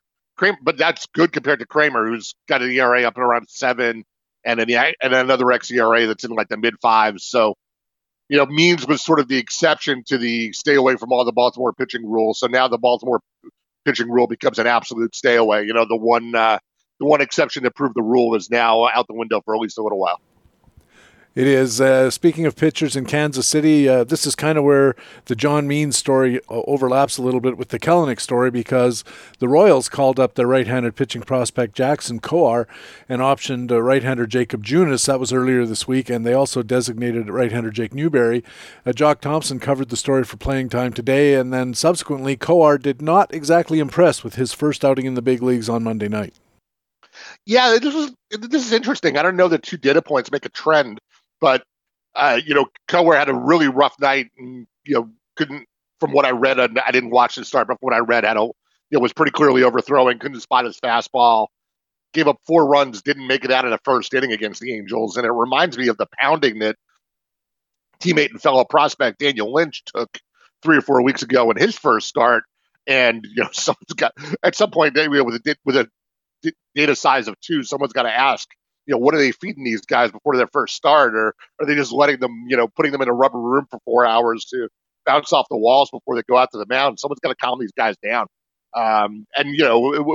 He'll get more opportunities. So maybe it's just a case of getting the first one out of the system. But, there's an overall theme here going back to Kelenic that, whether it's because all these are guys who worked at the alternate site last year and lost so much time, or just the way things are going in the majors these days compared to AAA. It seems like the AAA jump to the majors is as harder than it's ever been. And we're seeing, on the hitter side, Kelnick struggle to, going over 39. And meantime, AAA pitchers like Cower and Daniel Lynch are coming up and, barely, giving up like 5-7 runs, per inning. And, none of that is sustainable. But, for the long term, all of these guys should be good. We just have to watch as they try to make this transition, because it's really, really hard.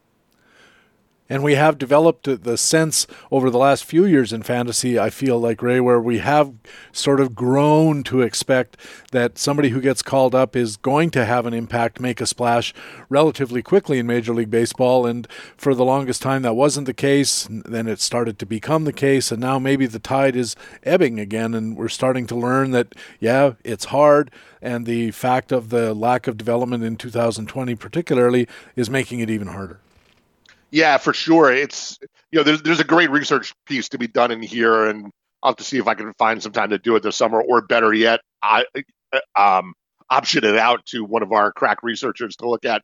But as we're having this conversation, I'm reminded of the Fabapalooza weekend back in 2019 that was probably like around now, when I remember Willie Calhoun and Keston Cura and a couple other guys were, there were like 5 or 6 premium prospects that came up and, drew all the fab out of all the leagues around this time in 2019, right? And as it turned out, for the balance of the season, like, pretty much all of them sucked.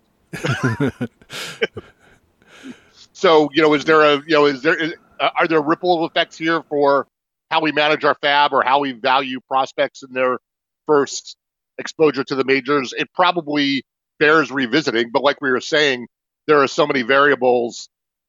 Can we draw any lines between what happened in 2018 or 2019 and what's happening now, because of what happened in between with the pandemic and the shutdown and all these guys missing so much development time?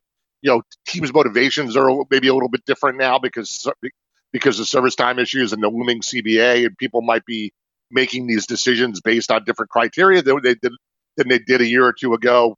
There are a lot of elements here, but the eyeball test is certainly telling us both that these guys are having a hard time making the leap, right? Yes, they are. And it has affected my fab management. In the past, I was one of those guys who kind of hoarded their fab, waiting for the big call-ups to come. And then in my American League only format, of course, you're saving for the eventuality that some big star gets traded across leagues, which is I still think is a relatively useful ploy. But in my mixed leagues, I have absolutely abandoned the idea that I'm going to get some kind of superstar at the first or second big call-up points, right around now, and then maybe around the All-Star break or shortly after. I just don't trust them as much as I used to at any rate, and so I will go hard and go early, because I think I stand a better chance of getting a guy in free agency early, because a lot of my opponents are holding and hoarding, and maybe I get a guy and he has 5 months on my roster instead of 3. Yeah, I've got a variation of the same strategy, and this has sort of long been my mode, but more so than ever. I'm very much a dink and dunker on the fab bidding, especially in the mixed leagues. I'll throw out, I'm probably bidding 3, 4, 5 guys, roster spots a week, but all low budget. And especially with the prospects, the trend we're talking about, the closers, the fact that closer jobs turn over all the time, and nobody really seems to hold them. Like, I can't find anything anymore. I could go weeks, months on end without being provoked to make a significant bid, right? So to your point, why hoard the money? It seems like there's no week coming where I'm going to spend 30, 40, 50% of my fab for the season on one guy. So as a result, I'm just churning more roster spots, and every week I'm trolling for a new closer and waiting, or a new 5th outfielder, or a new multi-position guy for my bench, or whatever it is. And, half the time the next week I throw them back and try again. But every now and then I latch onto one, and like, oh, this guy, I got him right before he popped for $12 out of my 1,000 fab, and now he's staying in my lineup for a while. And I'm managing it that way, but mostly to your point, because I can't find anything to really open the wallet on. Yeah, I go much the same way in the 15 teamer that I'm in. I budget $40 a week for fab spending. If I spend it all, so be it. If I don't, I just add it on to the next week's and kind of lift it up that way. I have actually it's a little less than 40 because I do have a little pot for the end game that I want to kind of be in position to be competitive. But it's really hard because other guys in the league are not following that kind of strategy. They're saving all their money for the end game, and so there's no point in saving 200 out of your 1,000 when somebody else is saving 900 out of his for his own competitive analysis reasons. So I think you just have to adopt the idea that the fab budget is a two-part thing, the weekly or monthly management and then the long-term management, and then you have to decide how you're going to apportion your funds and then spend according to those budgets and stick with it. And I think that's a pretty good approach.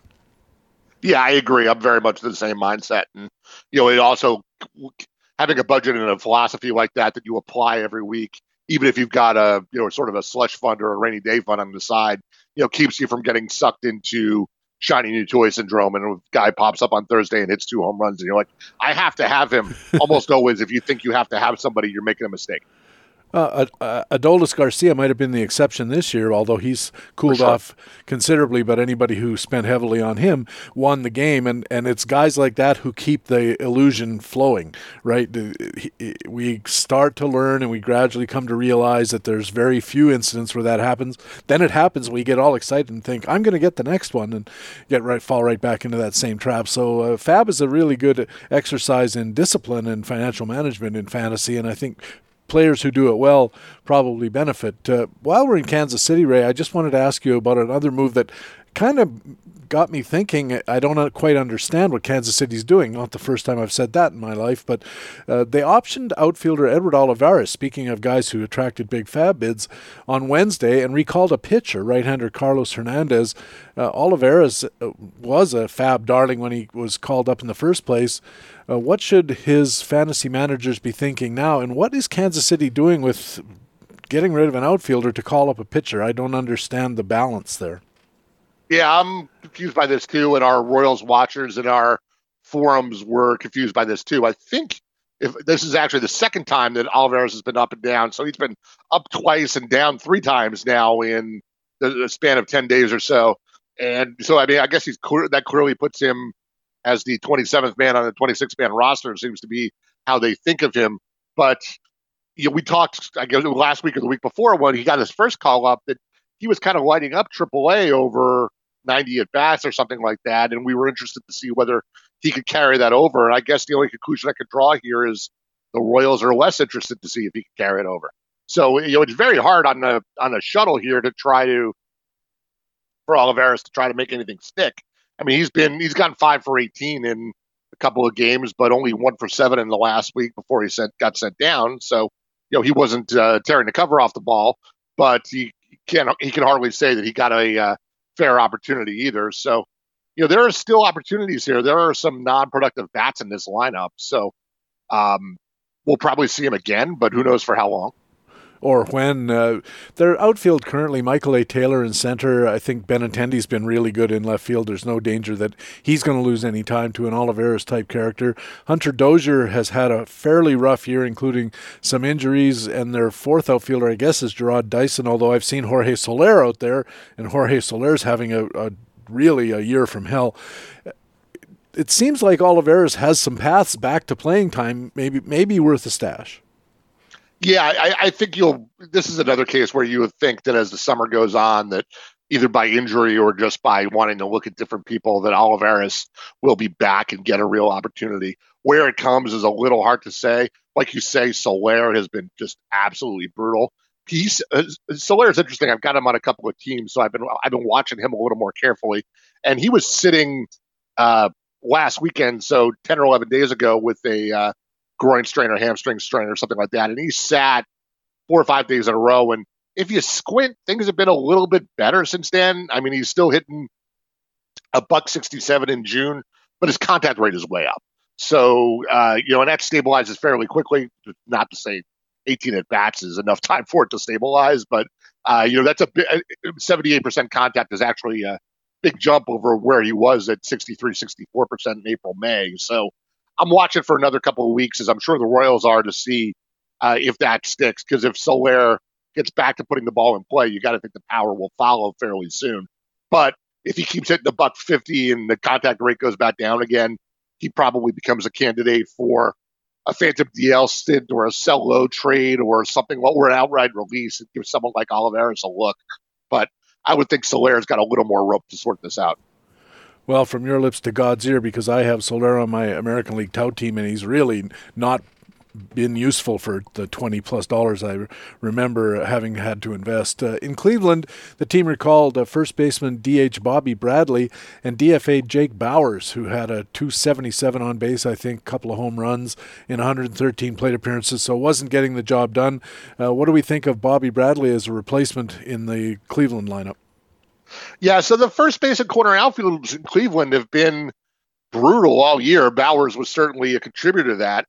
We talked previously about Owen Miller getting called up and how, even though he's a middle infielder by trade, that was really just an attempt to spark the lineup. So I think Bradley's the next lever toward the same goal there, try to breathe some life into the bottom of this lineup and get it turning over a little more often. So Bradley should take over as the primary first baseman. He's a left-hander. So with the good side of the platoon, he should play 75% of the time or something along those lines. He hit a home run on June 6th, which was his first start at first base. Stop me if you've heard this before. He's contact challenged, like everybody else in the game. So expect a bunch of swing and miss, but there is some power there. Bowers got a long look this year, and he's gotten a few good looks before that. So pretty clearly had played his way out of the, had exhausted all of his opportunities there. So now they're going to give Bradley a shot, and I would imagine this would be a pretty lengthy opportunity too. So how much would you invest in Fab for Bobby Bradley, assuming he was available? Yeah, I think I did get him in Tout Mix last weekend, and I think I bid 44 out of my $1,000 Fab budget. I think I had 600 or so left of that. So I guess I spent a tick under 10% of my Fab on him.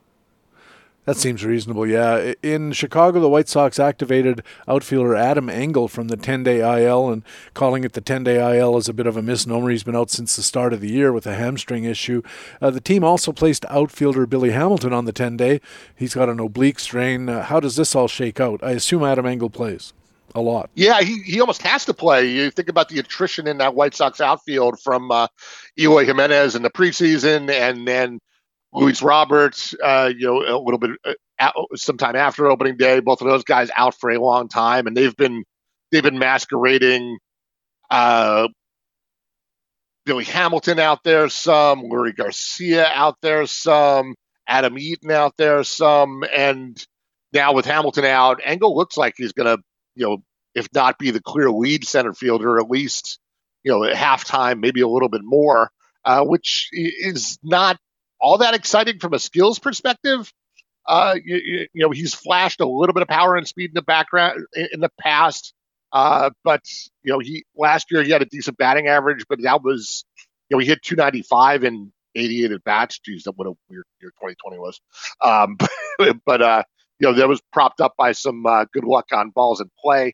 More for his career, which is 1,000 at bats now. He's been a 221 hitter with 21 homers, 29 stolen bases over the last 4 years. So again, contact challenge, smattering of power and speed, but he's probably going to bat at the bottom of this lineup, but it's a good lineup. So there's certainly the chance for some counting stats there, which is, if the batting average is not brutal, then, he's got a chance to be a positive contributor.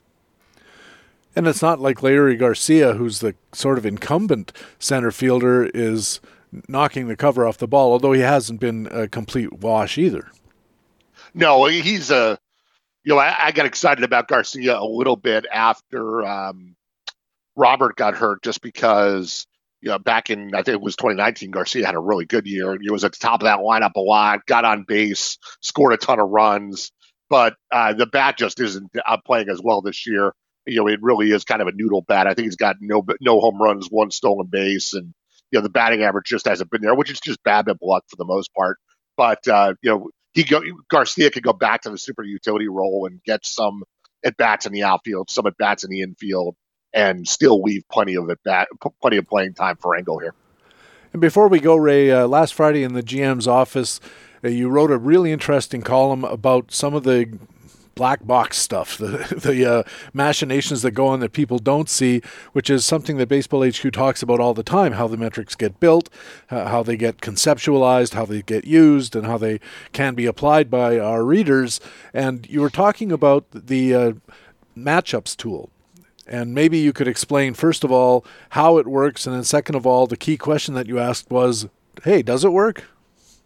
Yeah, this was a fun one for me. It's I can't take credit for the tool in the sense that it's not my baby. I didn't write it or anything. But when Eric Fortamonte developed this tool, which essentially assigns a rating to each starting pitcher every day of how well we expect they're going to perform, he actually retired a tool that that was way less effective that I had developed with Ron Chandler 10 or so years ago. So this is, while it's not mine, I kind of think of it as the replacement of something that I developed, and I'm glad that we have a much better version now.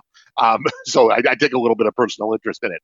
But the idea is, as I said, that we give every starter every day a rating for how well we expect they're going to perform based on how they've been performing, how we project they're going to perform over the rest of the season, and importantly, who they're facing and where, so that we're taking into account opposing lineup, park factors, that sort of thing.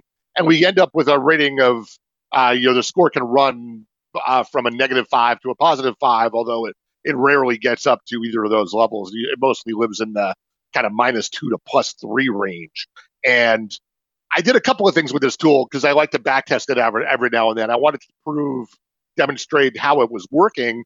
But more than that, for the current pitching environment, I kind of wanted to see how it had changed in the last couple of years and whether it was capturing the advantage that pitchers have over hitters these days. Okay, I'll bite. What'd you find out? So a bunch of people had pointed out, I get a couple of emails from staff, a couple of posts in our forums saying that, the starting pitcher rating seemed to be quite a bit higher this year. There are more on a daily basis. We break the pitchers into 3 tiers. We kind of say there's a strong starts, a weak starts group, and then in the middle, we call it judgment calls.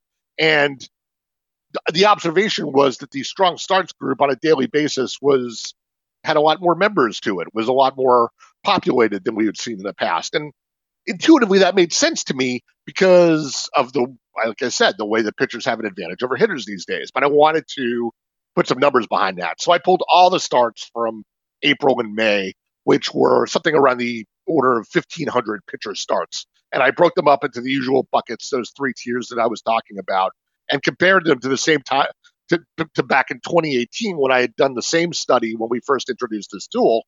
And sure enough, strong starts are running at about 44% of all starts this year compared to 35% back in the first half of 2018. 35 to 44%. It's about a 25% increase, which is by no means trivial. That's pretty substantial. So that was certainly my first interesting finding. But again, tell me what you think. But just based on the context of how pitching is going these days relative to hitting, that seems to me to be an expected result, right?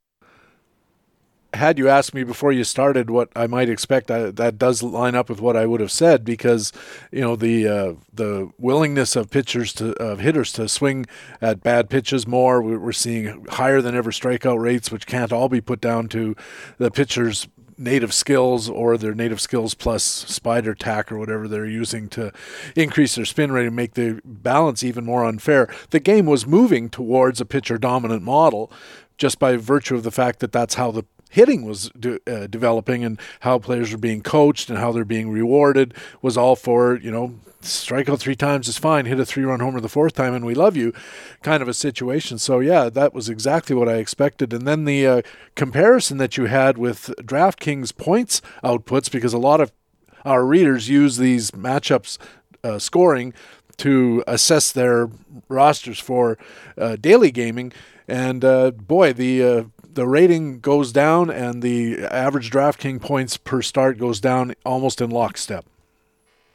Wild. But my primary purpose of doing this was doing the part of the study we were just talking about to see how the starts distribution had changed. But once I had that spreadsheet of the 1,500 starts all built with what we rated them before the start and then how they actually pitched, then I decided I probably should finish the exercise and basically repeat what I did in 2018 when I was initially backtesting this tool, which is to take those starts and, as you said, compare them to two metrics. One are PQS, pure quality starts ratings of how we rate a start after it happens, and also DraftKings points as another proxy for, hey, was this a good start? Because sure, anytime you develop a tool that rates a single start, it's got daily fantasy applications.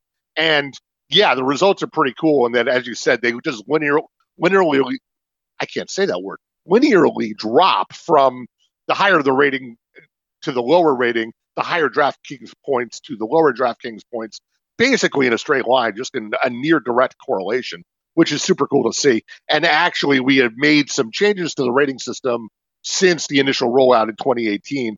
And this breakdown looks even better than it did in 2018. So clearly the tool works and works well. And that gets me excited because I love having tools that are actionable and lead you to better outcomes. In this case, literally every day of the season.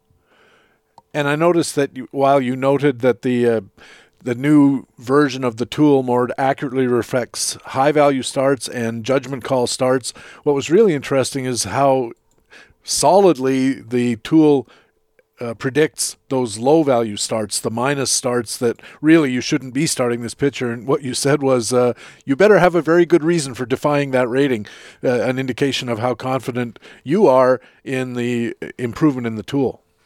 Sure, and keeping in mind that what we do on the site is we take these starting pitcher scores every day and we run them. They're available to everybody, but then we also write a column around them where the writers can go in every day and analyze a little bit more deeply where the number comes from. And in some cases, if they have a good reason, we encourage them to deviate from the rating and say, this guy's rated as a weak start, but either it's a small sample or we're not taking into account that four guys on the Mets ran into each other in the outfield last night. None of them are going to be in the lineup today. Hypothetical example, right? Yeah, but believable. But, so trying to add additional color that the rating may not get. But in this case, the rating really is so effective at the lower end that I use the example of that Carlos Martinez start from 2 weeks or so ago where he gave up 10 runs and didn't get out of the first inning against the Dodgers. Not that is the outcome every time we have a negative rating start, but it was a practical example that was front of mind at the time. So what I said was, if you're going to start a guy who had a minus 1.0 or worse rating, as Martinez did that night, you need to ask yourself, am I okay with the Carlos Martinez outcome here? Because that's actually in play. And that leads to something you mentioned at the end of your article, which you called next steps. These are things you'd like to look into subsequently. And one of them was, how can we validate the performance of a lesser starter having a really good outing? Somebody you just don't expect is going to throw a PQS 4 or 5 or have a 25-point DraftKings night right out of nowhere. And how does that affect his rating going forward in the same season, in the same next few periods, whatever the case might be? Yeah, that's right. That's it's a really good point. That's another reader comment I've gotten a few times that I'd like to explore. For instance, if I look at today's top starters, you go through these and today's top starters in the strong starts tier are Zach Wheeler, Max Scherzer, Trevor Rogers, Julio Urias, all guys having really good seasons, right? And you go down that list a little further and like, oh, look, J.A. Happ. He's one of these is not like the other, right? Right, exactly. So the question from the readers becomes, sure, I know the good starters, I know why they're in that neighborhood, but when today's example is a Happ, but pick Frankie Montas is another one on today's list who might be a better example of a more middling starter making a cameo appearance in the strong starts tier. Should I have the same confidence in those occasional visitors to that tier when they're there that I have in the Wheeler, Scherzer, Rogers, guys who I expect to be in that tier? And that might take a little more creative Excel magic for me to try to tier those guys out and figure out and run the same studies and see if the numbers hold up as well. But I clearly can see the value of that. So it's probably worth the effort and something I'll immerse myself in later in the season. It sounded to me like a good project for like All-Star Week, for instance. I was just thinking when I read that a lot would depend on how the reader intends to use the pitcher. You take the example of J Happ is a really good example because he's not having a good year, and all of a sudden he turns up as a +2 or something like that, which indicates that he has a pretty good chance of having a pretty good outing. And depending on how you intend to use that information, you might not want to do it or you might want to do it. And the example that comes to mind is if you're looking at him as the second pitcher in a DraftKings lineup, you might say to yourself, gosh, he's in there at 3,400 or 3,300 or whatever, and Baseball HQ's tool says this is a guy who has a +2 chance of making a good start. This is a great payoff for the risk that I'm absorbing that the tool is somehow missing something about J Happ or imputing something to J Happ that shouldn't be imputed. I'm willing to take that chance because the payoff is pretty good if he does come through and have the good start at a very low draft salary. Exactly. There's the risk reward is in your favor in that scenario, and the sort of the third tier of that analysis is because Happ's been so bad recently, he's likely to be low owned in DraftKings too, which means that if he does pay off, you're going to be one of the only people realizing that profit, which just enhances the reward side of that equation.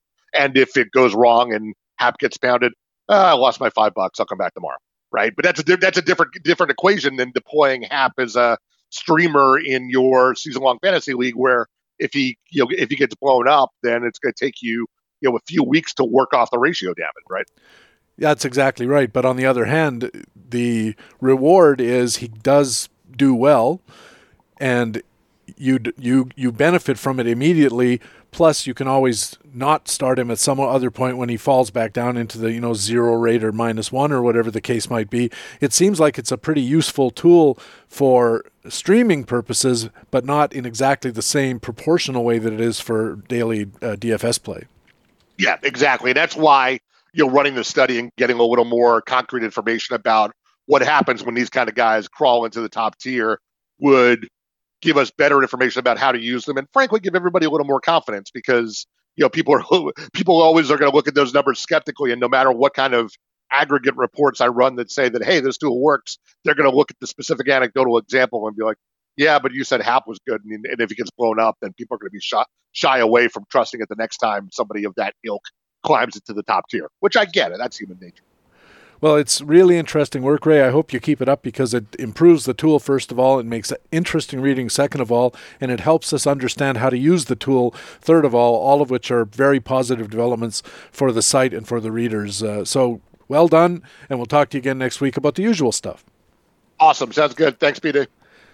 Ray Murphy is a co-general manager and columnist at BaseballHQ.com and covers the American League for us here at Baseball HQ Radio. When we come back, it's part 2 of our feature expert interview with James Anderson, the prospect guy from RotoWire. James Anderson coming up next on Baseball HQ Radio. Hello, babe. Hello. You know me, don't you, babe? I can't place your face, but your shadow is very familiar. I'm Lou Gehrig. Now do you remember me? Remember you? After the past summer, I'll never forget you. It's funny you didn't recognize me right away. I played on the same team with you all season. Yes, but you were so close to me, I was afraid to look back to see who you were. I gave you a great race, didn't I, babe? Boy, you ran me raggy. Listen, Lou, how did you get the stocking home run? It was like this. I watched you and read how much money you were getting, and I got to thinking. Thinking? With what? Never mind about with what. I went to college. Columbia, in fact. You've heard of Columbia, haven't you? Sure, that's the college, and Sally surrounded with delicatessen stores and Yankee Scouts. Baseball HQ Radio.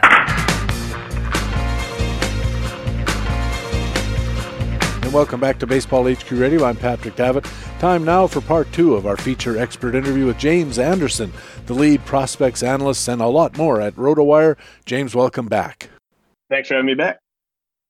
Well, let's talk about your other list, the top 400 fantasy prospects list. You dropped this list with a revised top 100 at around the same time as your overall dynasty list. Will you be revising all 400 slots on the list at some point? Yeah, that actually went live to the site a couple days ago.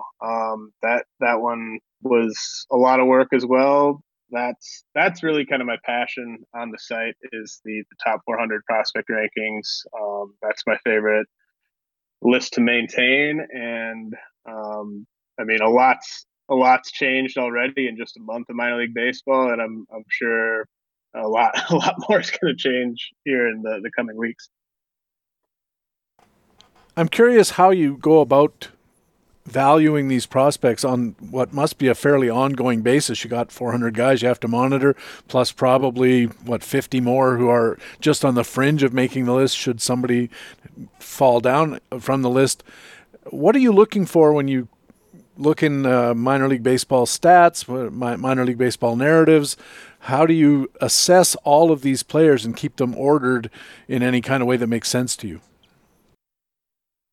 Yeah, I mean, I know that everyone that ranks prospects has a process that works for them. I don't, I'm in charge of ranking every prospect in the minors. I live in Wisconsin, so it's not necessarily a hotbed of minor league affiliates. And so I do not see as many of these guys in person as a lot of other minor league analysts do. I mean, I know a lot of people, Baseball HQ and elsewhere, do a really good job of getting to games and seeing a bunch of these guys. I've seen a fair number of them, but certainly not as many as like Chris Blessing has or guys like that. So I'm relying a lot on video. I'm relying a lot on statistics. I'm relying a lot on reports from people I trust, whether they be public or private reports. And I'm looking at age to level is a great place to start when you're looking at any prospect. How old is he? What level is he playing at? What's his track record? What do I think the hit tool is going to be like? How much is he striking out? How much is he walking? Is he getting to power? Does it look like he's going to eventually be able to get to power in games? I think you got to be careful when you're looking at certain statistics, like stolen bases in the minor leagues. I think can be false positive at times. It's a wacky environment down there on the farm, and you've got different organizations telling different guys to just steal as many bases as possible. You're running up against catchers that can't really control the run game. I mean, there's a lot of different stuff that goes into that. So I'm looking at speed grades probably more so than just raw stolen bases in the minor leagues. But I mean, there's so much that goes into it. I mean, we could talk about it really all day. But yeah, that's maybe a quick summary. You broke up the list into tiers of uneven sizes, like clumps or groups of players of similar value.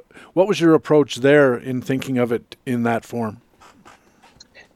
I just wanted, I work off of a spreadsheet, and I kind of was color coding those sort of for my own use, but I thought that the readers would enjoy that as well. And it's just kind of, it's important for people to understand that a set of prospect rankings, there's going to be really big drop-offs in terms of sort of the probability level combined with maybe the upside that a player brings. Like, for instance, like CJ Abrams is like my 4th ranked prospect. There's a gigantic gap in terms of value between the 4th ranked guy and the 16th ranked guy, even though they're 12 spots apart. But there's just such a wide gap there because CJ Abrams is just a high end hitter, a guy that's capable of being the number 1 prospect in baseball right now. That wouldn't be something I would take issue with at all. And I wanted to kind of make it clear that there are like 4 or 5 guys that I think have a case to be number 1 right now. And then you get into a range like further down the list, maybe from like 45 to like 85, just kind of ballpark numbers there. But like those guys are all fairly interchangeable. Like it doesn't take much at all to move from like the 70s into the 50s. But to move from the 20s into the single digits, like that's just not going to happen for most guys. So it's important to kind of know that there are big drop off areas. There's parts of the list that are extremely fluid. there's parts of the list that aren't really fluid at all. And I think that can be a misconception. Like on average, like whoever the 50th ranked prospect is at a given time, like that player is incredibly risky. Like they're not a lock to provide much real life value at all. Like they could be really good. They could end up being great, but there's no real certainty once you kind of get past a certain point with guys. Your revised top 100 prospects included 3 18-year-olds, and I'm talking about July 1st dates. I don't know exactly how old they are. Some of them might still be 17. But they were shortstops, and I was wondering who they were and how they got on your list, why they got on your list. Which guys are we talking about exactly? At number 40, you had Wilman Diaz of the Mets. Oh, yeah. 69, yep. Carlos Colmenares of Tampa. Like they don't already have enough shortstop prospects. And number 70 is Christian Hernandez of the Cubs. Yeah, so the July 2 market, as you alluded to, that's really where a lot of the absolute best hitting prospects come from every year. Those top guys, when they pan out, they become the number 1 prospect or the number 3 prospect in the game. So my approach in Dynasty is like I'm going to look at as much video as I can of these guys. Sometimes it's outdated video. Maybe it's from 6 months ago, a year ago. I'm going to read as much as I can about them, and I'm going to just make the best evaluation I can. And I'm not going to wait for them to go to rookie ball and light it up before I rank them fairly highly, because if you do that, if you're waiting for these top J2 guys to prove it on the field before you roster them in Dynasty, you're not going to end up with any of them ever, unless you trade for them. And so Wilman Diaz is my favorite of that group from this past year. He's just got,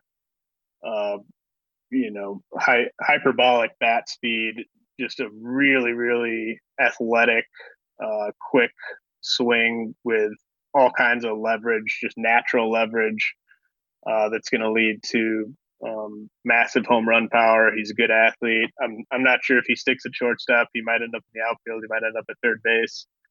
But I just, those are the type of tools that you don't find hardly ever in the amateur draft. Just a uniquely gifted player, Wilman Diaz. The other two, Colmenares, Hernandez, very different players. Colmenares is a shorter, sort of stockier guy with ridiculous power for his age. Not sure where he's going to end up on the field. It's probably going to be somewhere on the dirt. And then Hernandez is taller. He gets kind of absurd comps physically to pass tall shortstops from the Dominican Republic. But he's got some speed. He's obviously got power. It's questionable what his hit tool is going to end up being, but all three of those guys are just high end July 2 signees, and they all could really skyrocket up the rankings even further if they perform well this summer. Before we go on, explain to our listeners what you mean by July 2 signees. Yeah, so it actually might not be. It's not going to be July 2. At least it wasn't this past year because of the pandemic. But dating back, tens of years, July 2's been when you can start signing the 16-year-olds from Latin America, and this is where guys like Ronald Acuna, Juan Soto, Vladimir Guerrero Jr., this is where those guys signed on July 2, and they signed at the age of 16, and they got 7-figure bonuses. And a lot of these, there's been a lot of controversy in recent years, past 10 years, especially, of teams cut deals with these guys when they're like 14 years old at times. It's a shady market down there. It's not all above board by any means, but that's the way it works right now. This past year they signed on, or actually this year they signed on January 15th because of the pandemic. And I think they're going to sign again on January 15th this next year. But that's where you get the 16-year-olds. You'll see some guys sign when they're 17, 18. Some guys sign from Cuba when they're in their 20s, and that can happen any part of the calendar. But the 16-year-olds typically have signed on July 2, and recently they've signed on January 15th. And so it sounds to me like that what you're saying is for those players, this is an absolutely free agent market. They can just sell themselves to the highest bidder. They're not subject to any kind of drafting process or distribution process. Yeah, exactly. I mean, they might not be the ones making the call. You have agents and handlers down there, and their families might be involved deciding with who they sign with, and a lot of these deals are getting cut when the player is too young to necessarily make that decision for himself. But it is a free market down there theoretically. And while we all kind of wish it wasn't so, you have to look at a kid who's 14 and somebody comes along and says, Psst, I can get you $3 million, or I can get you $1.7 million, and he's sitting in relatively poor poverty conditions. Probably sounds like a pretty good deal, and you never know if you're not going to make it, or you never know if you're going to get hurt, or something might go wrong, and $1.4 million in the hand is worth $2 million in the bush, kind of thing. Yeah, I mean it's life-changing money. And it's, a lot of these guys end up signing for much less than that and never making it. And I mean, there's a sad story there too. I mean, there's much more sad stories than success stories. But yeah, I mean that type of money from where a lot of these guys come from is just absolutely life-changing, generational wealth, really. Something popped into my mind when I was looking at the list. I saw a number of players who had some big league experience. Some of them are still in the big leagues. Ke'Bryan Hayes, Alek Manoah, Shane McClanahan, Sanchez, Gilbert, McKinstry. All of these guys have had some major league experience. And when you're ranking the prospects or putting them into your tiers, how much weight do you give to the context of the player's big league status? If he's in the majors, how far away if he's not in the majors, and even maybe he's blocked in his major league organization, which is going to slow his progress into a productive capacity, like being a shortstop in the Rays organization, for instance, where they're lining up like guys at a bus stop. Yeah, obviously, I mean, I care a lot about proximity. I care a lot about upside, and with proximity typically comes, for lack of a better word, like a floor, like a higher floor. So it's all factored in. I mean, I like Ke'Bryan Hayes a lot. I think he's my highest ranked big leaguer now that Jared Kelenich's been sent down. I don't think at Ke'Bryan Hayes' very best he stacks up with the guys ahead of him at their very best. Like, I mean, I don't see Ke'Bryan Hayes as being a guy that gets drafted in the first couple rounds of the fantasy draft. Maybe I could be wrong about that. I mean, he's looked great this year, but it's kind of weighing that proximity and that sort of level of safety versus the upside of maybe some of the guys that haven't debuted yet. On the pitching side, I really care about proximity.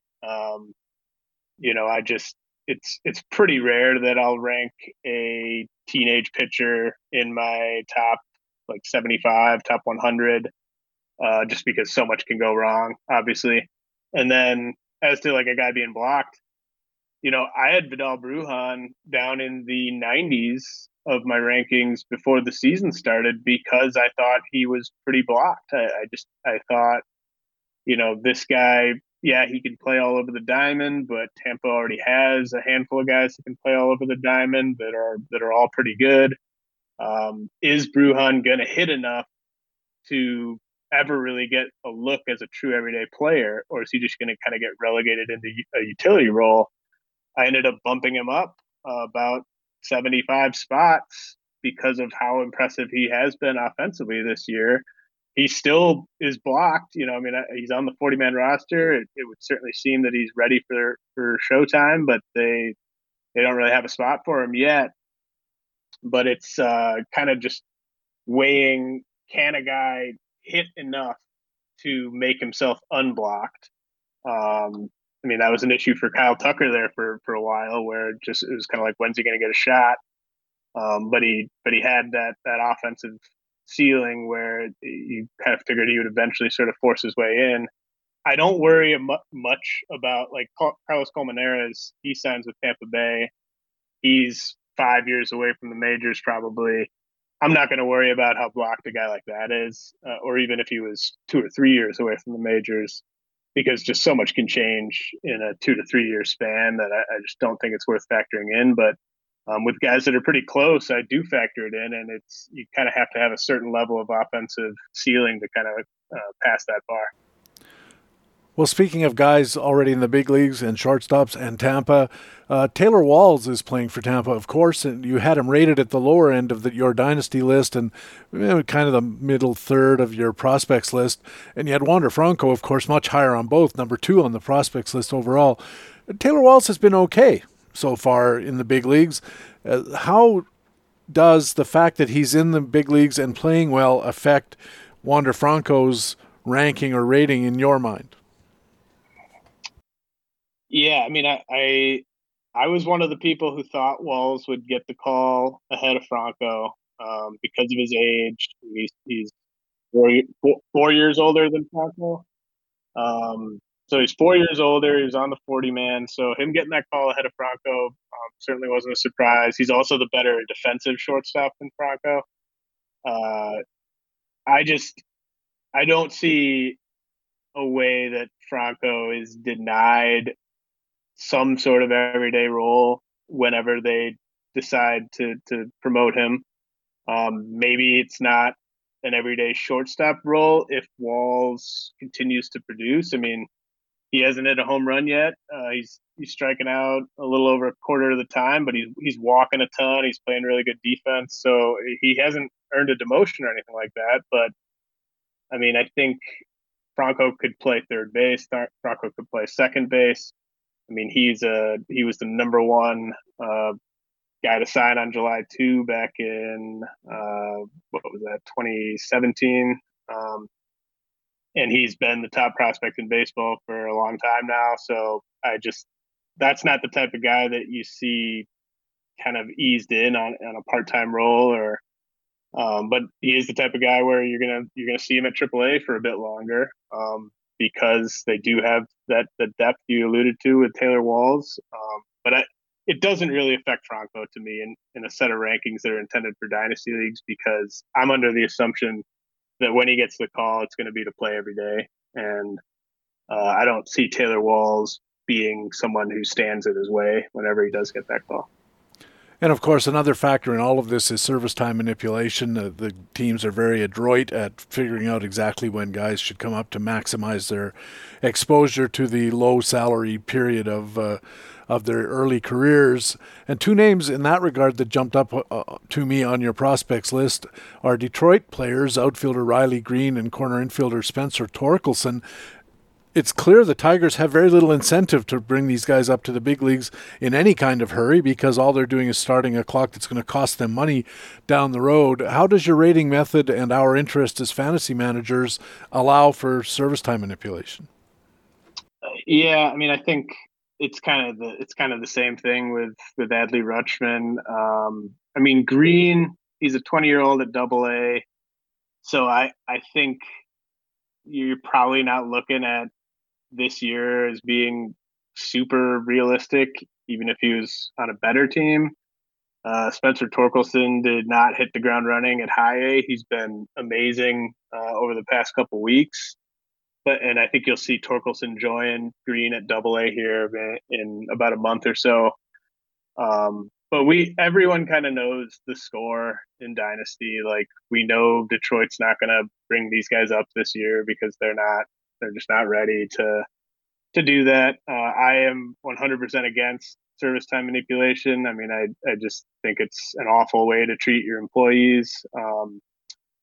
But it's just something that we are all aware of, and it factors in. I mean, with those guys specifically, it'll be interesting to see if Detroit's willing to bring them up if they're both looking ready early next season. they would have to really finish this year strong, I think, for that to be a consideration, because I mean, with the Orioles, you can kind of squint and see a bright future there, given what they have on the farm. With Detroit, I know they've been picking high in the draft for a while. I still can't really envision a time with the current players they have in their farm system where they're really competitive. So that's a pretty bleak looking outlook, but I do think eventually they will just bring those guys up once they're ready, if for nothing else than to give the fans something to watch. And I'll just mention this without wanting to start a conversation about it, but we've got a CBA coming up, and the players have been making noise about trying to put an end to this kind of thing and getting players paid earlier in their careers rather than being sort of stalking horses for veterans to keep their salaries down by threatening them with, I've got a prospect here, he's about as good as you are, I can pay him $500,000. I'm not paying you $10 million, kind of thing. So that's something else I think we need to keep an eye on. You talked about guys who are blocked and Wander Franco not being blocked in the long term, but you have a guy on your list, number 4, C.J. Abrams, who's about as blocked as anyone in baseball history could be, behind Fernando Tatis in San Diego, who has signed to stay there for a while, at least, depending on his opt-out clauses. Abrams at least is playable on your list at outfield and second base. So how much does that position flexibility affect the value of a dynasty prospect when you're calculating these lists? Yeah, I mean, I think with that level of prospect, you kind of assume things are going to work itself out, and it certainly helps him that he's not just this guy who's limited to, like, let's just say he's like limited to first base or DH, and the team has a couple of those guys. Like CJ Abrams, I'm pretty sure he could handle almost any position on the field. Certainly could play any of the up the middle spots. Even like there's even been kind of whispers each of the past 2 years that maybe Fernando Tatis could be like a Byron Buxton level defender in center field if they ever wanted to go that route. And CJ Abrams maybe could be that type of center fielder as well. So it really helps when you're an up the middle player who's going to generate value no matter where he's at, because it does make it a lot easier to just find a spot for those guys. So if the bat plays, they'll find a place to play it. Exactly. Yeah, the bat should play. I mean, his hit tool is right up there, and defensively, he should be able to handle wherever they want to put him. Your RotoWire colleagues Chris Liss and Jeff Erickson recently, I think on SiriusXM, I heard this, they were talking about the likelihood that the Royals would call up Bobby Witt with shortstop Adalberto Mondesi on and off the IL. What do you think the likelihood is that we see Bobby Witt this season, other than maybe a September call-up?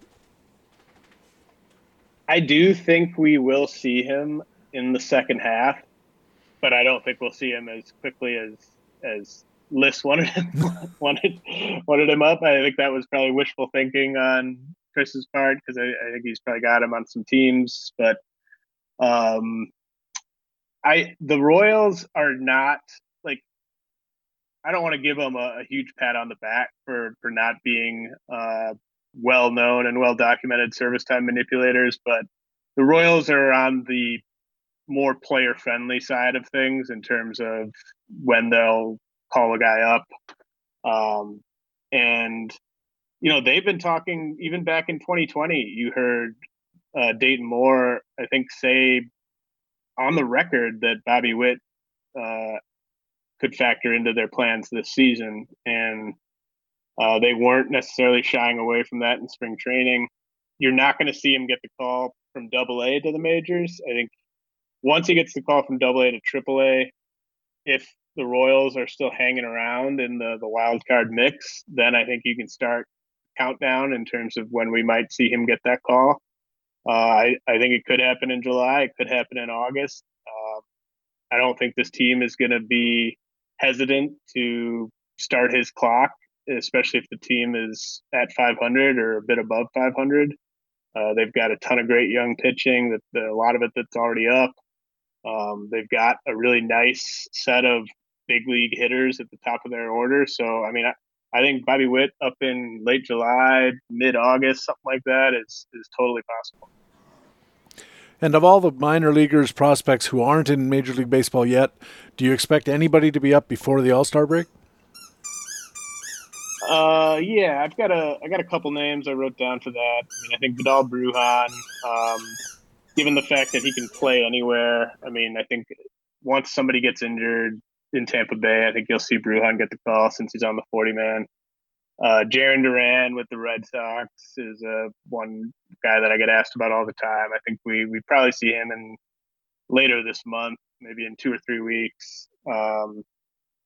And then, maybe we see Wander Franco before the All-Star break. I do think we will see him before September, but maybe not before the All-Star break. Well, James, this has been great, very interesting, great information. Remind our listeners where they can keep up with James Anderson. On Twitter at RealJRAnderson. And then if you go to rotowire.com/podcast, you can get a free 10-day trial. You don't need to put down a credit card. But everything that I do, I usually tweet out from my Twitter account. Well, James, thanks very much. This was, as I said, super interesting. I really look forward to the next time we get a chance to talk. Thanks so much for having me on, Patrick. This was a lot of fun. James Anderson is RotoWire's lead prospect analyst, assistant baseball editor, the co-host of Farm Fridays on SiriusXM Radio, and the co-host of the RotoWire Prospect podcast. Very grateful to James that he could find an hour to spend with me here at BaseballHQ Radio. When we come back, it'll be our BaseballHQ commentaries, the Minor League Minute, Frequent Flyer, and Extra Innings, all coming up on BaseballHQ Radio. I think probably the most colorful guy in Ball 4 is the manager of the Seattle Pilots, Joe Schultz.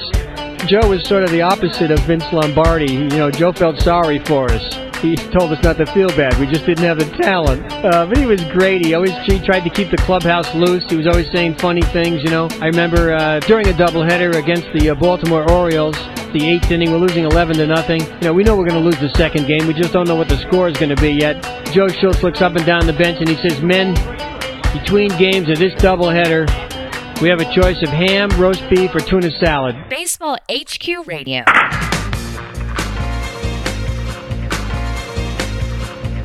And welcome back to Baseball HQ Radio. Patrick Davitt here. Time now for our regular commentaries. The Frequent Flyer and my Extra Innings comment are coming up. And leading off, it's the Minor League Minute.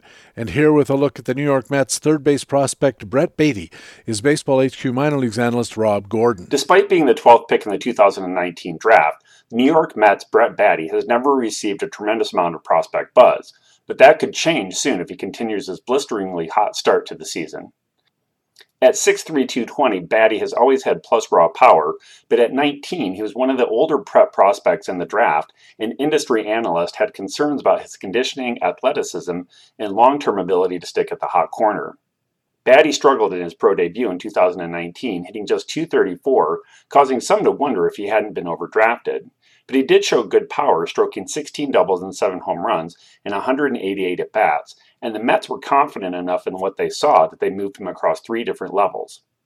The pandemic, of course, wiped out the 2020 minor league season, costing Beatty crucial development time, but he worked hard during the shutdown and at the Mets' alternate training site, and came into 2021 looking stronger and more athletic.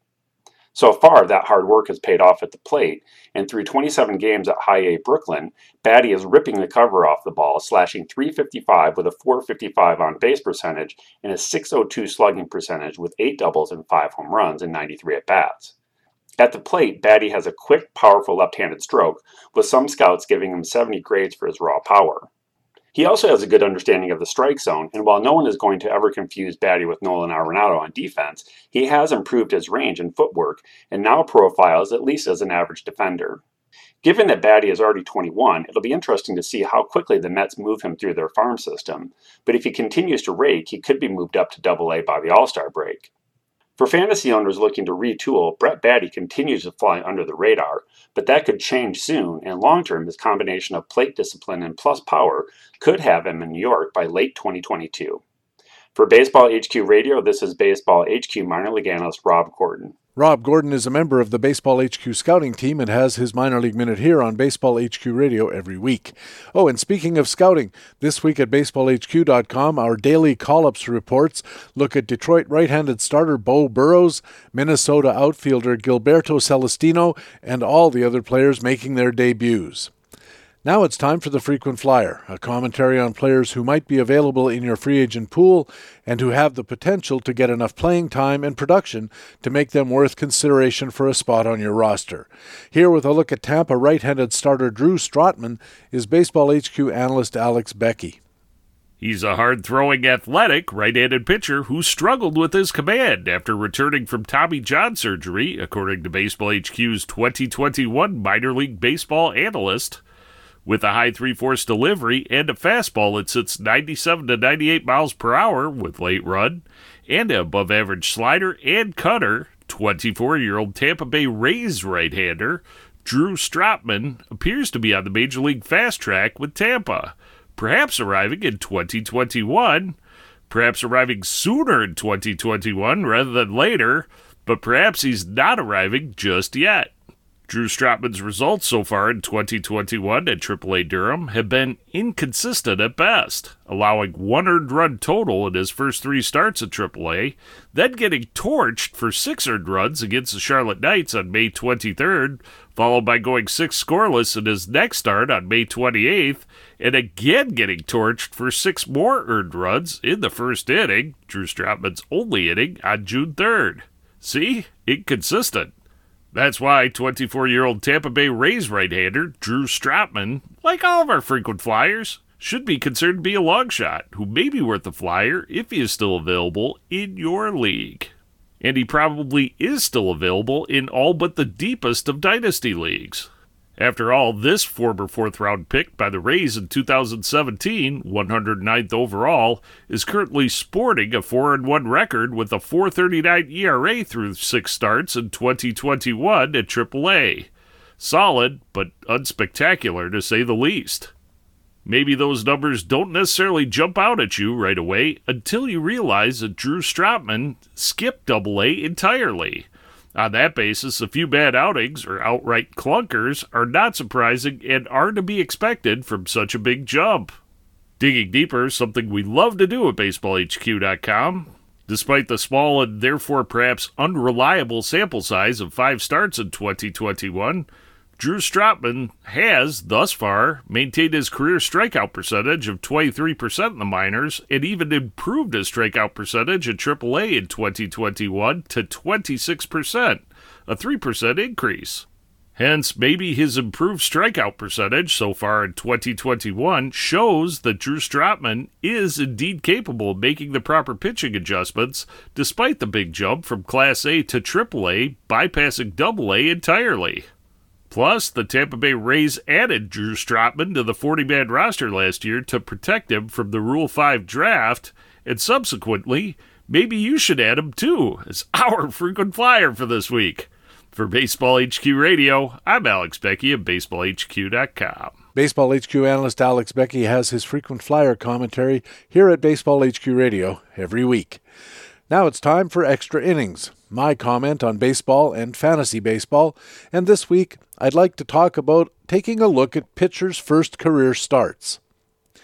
On Monday of this week, a couple of young pitchers stepped onto the mound for their first starts in Major League Baseball. Zach Thompson, a 27-year-old 6D prospect, started for Miami against Boston. He got through 3 innings, gave up a couple of earned runs, 4 hits and a walk, just 1 strikeout, and ended up taking the loss in a 5-3 Boston win. That same night, Jackson Kowar of Kansas City also made his debut starting against the Angels. Kowar is a former first-round pick, had dominated the minors at every stop, and has an 8B prospect rating. He has rotation starter written all over his Baseball HQ call-ups page. By rights, the prized prospect Kowar should have outperformed the fringy Thompson, but as you probably know, he didn't outperform pretty much anybody. Thompson's debut was less than stellar, but Kowar's was just plain awful. He faced only 7 batters, only got 2 of them out. The other 5 had 3 hits and 2 walks, and scored 4 earned runs before Kowar got the hook. He also took a loss in an 8-3 Angels win, and after 1 big league start, Kowar was sporting an ERA of 54.0 and a whip of 7.5. In another career debut, the pitcher went 4 innings, gave up 8 hits and 2 walks, 5 earned runs, and just 5 Ks. That's a 5.40 ERA and a 2.50 whip. So clearly we can't trust pitchers in the first games of their MLB careers. But wait. Just the Thursday before Thompson and Kowar's debuts, Toronto started rookie right-hander Alek Manoah against the Yankees in Yankee Stadium. Manoah is an 8C prospect with an outlook pretty similar to Kowar's. Mid-rotation starter, probably going to have a solid career.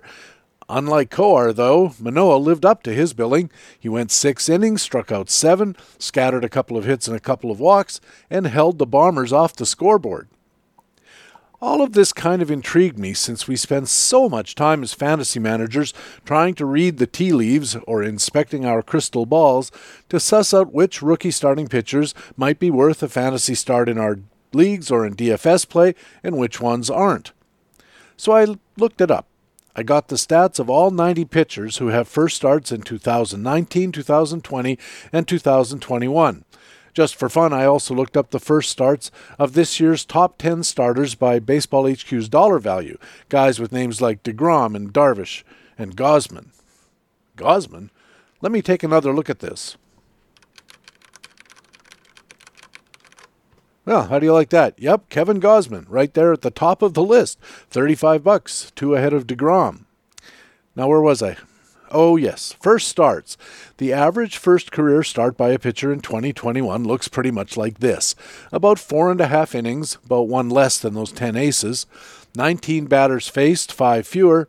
4 hits, which is 2 fewer than the aces, but in a lot fewer innings. A walk and a half versus 2.2, pretty close there. And 4 strikeouts, 1 less than the aces. Also, this year's starters have a 7.15 ERA, well worse than the Aces' 4.44, but the 1.75 whip, while bad, not so bad compared with the Aces' 1.50 over the years.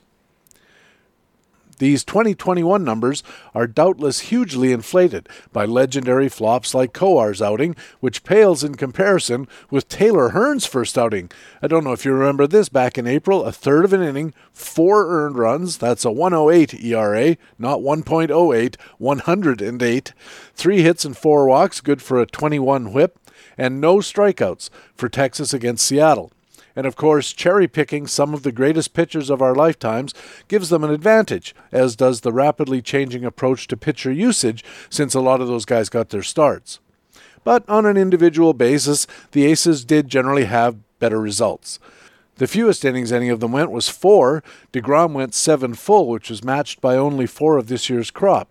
The aforementioned Cole Irvin, Peter Lambert, Jordan Yamamoto, and Logan Allen just the other day in a win against Milwaukee. The most common outcome for the 2021 kids, 5 innings, 5 hits, 2 walks, 2 earned runs, and 3 strikeouts. For the Aces, more like 6 1/3, 7 hits, 2 walks, 5 earned runs, and 5 strikeouts. So I guess you never know. Oh, and by the way, the third guy I mentioned earlier, the one who went for 4 innings, gave up 5 earned runs, but I didn't mention his name, well, that game was back in 2008, a May 5th home start with the Diamondbacks facing Philadelphia in Phoenix. The Diamondbacks lost that one 11-4, and their starter did take the loss.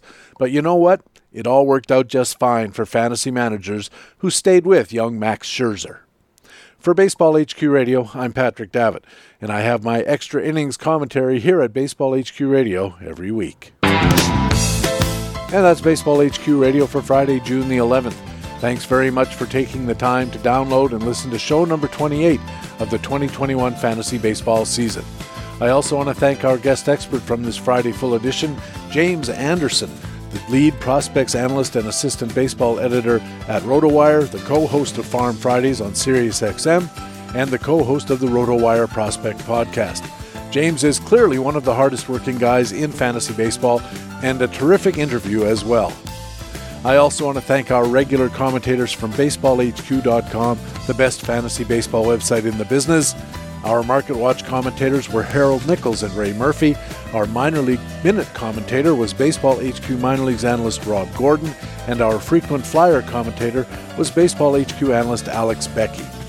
I'm Patrick Davitt, your extra innings commentator and the host of Baseball HQ Radio. I hope to see you on the BaseballHQ.com subscriber forums. Remember, you can stay in contact with Baseball HQ on Facebook and on our Twitter feed at BaseballHQ. You can also follow my personal Twitter feed at Patrick Davitt, where you'll always be the first to know when a new podcast is available. Please tell your friends about Baseball HQ Radio. Take a second to go to Stitcher, Pocket Cast, iTunes, wherever you catch your pods, and if they'll let you, leave Baseball HQ Radio a good review and a rating. That really does help us find new listeners, which in turn helps us keep the podcast going. Thanks again for listening. We'll be back again in 7 days with another Friday Full Edition featuring a guest expert interview with Jeff Zimmerman from Fangraphs and Rotographs, and he has an interesting story up at BaseballHQ.com. And of course, we'll have all the usual great stuff. That's Jeff Zimmerman coming up next Friday on the podcast with Fantasy Baseball Intelligence for Winners. It is Baseball HQ Radio. So long.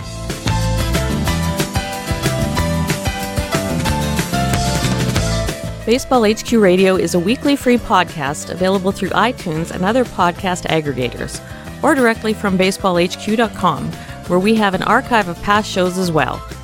Just look for the HQ Radio microphone logo on the right side of the BaseballHQ.com homepage. Baseball HQ Radio is a production of the USA Today Sports Media Group.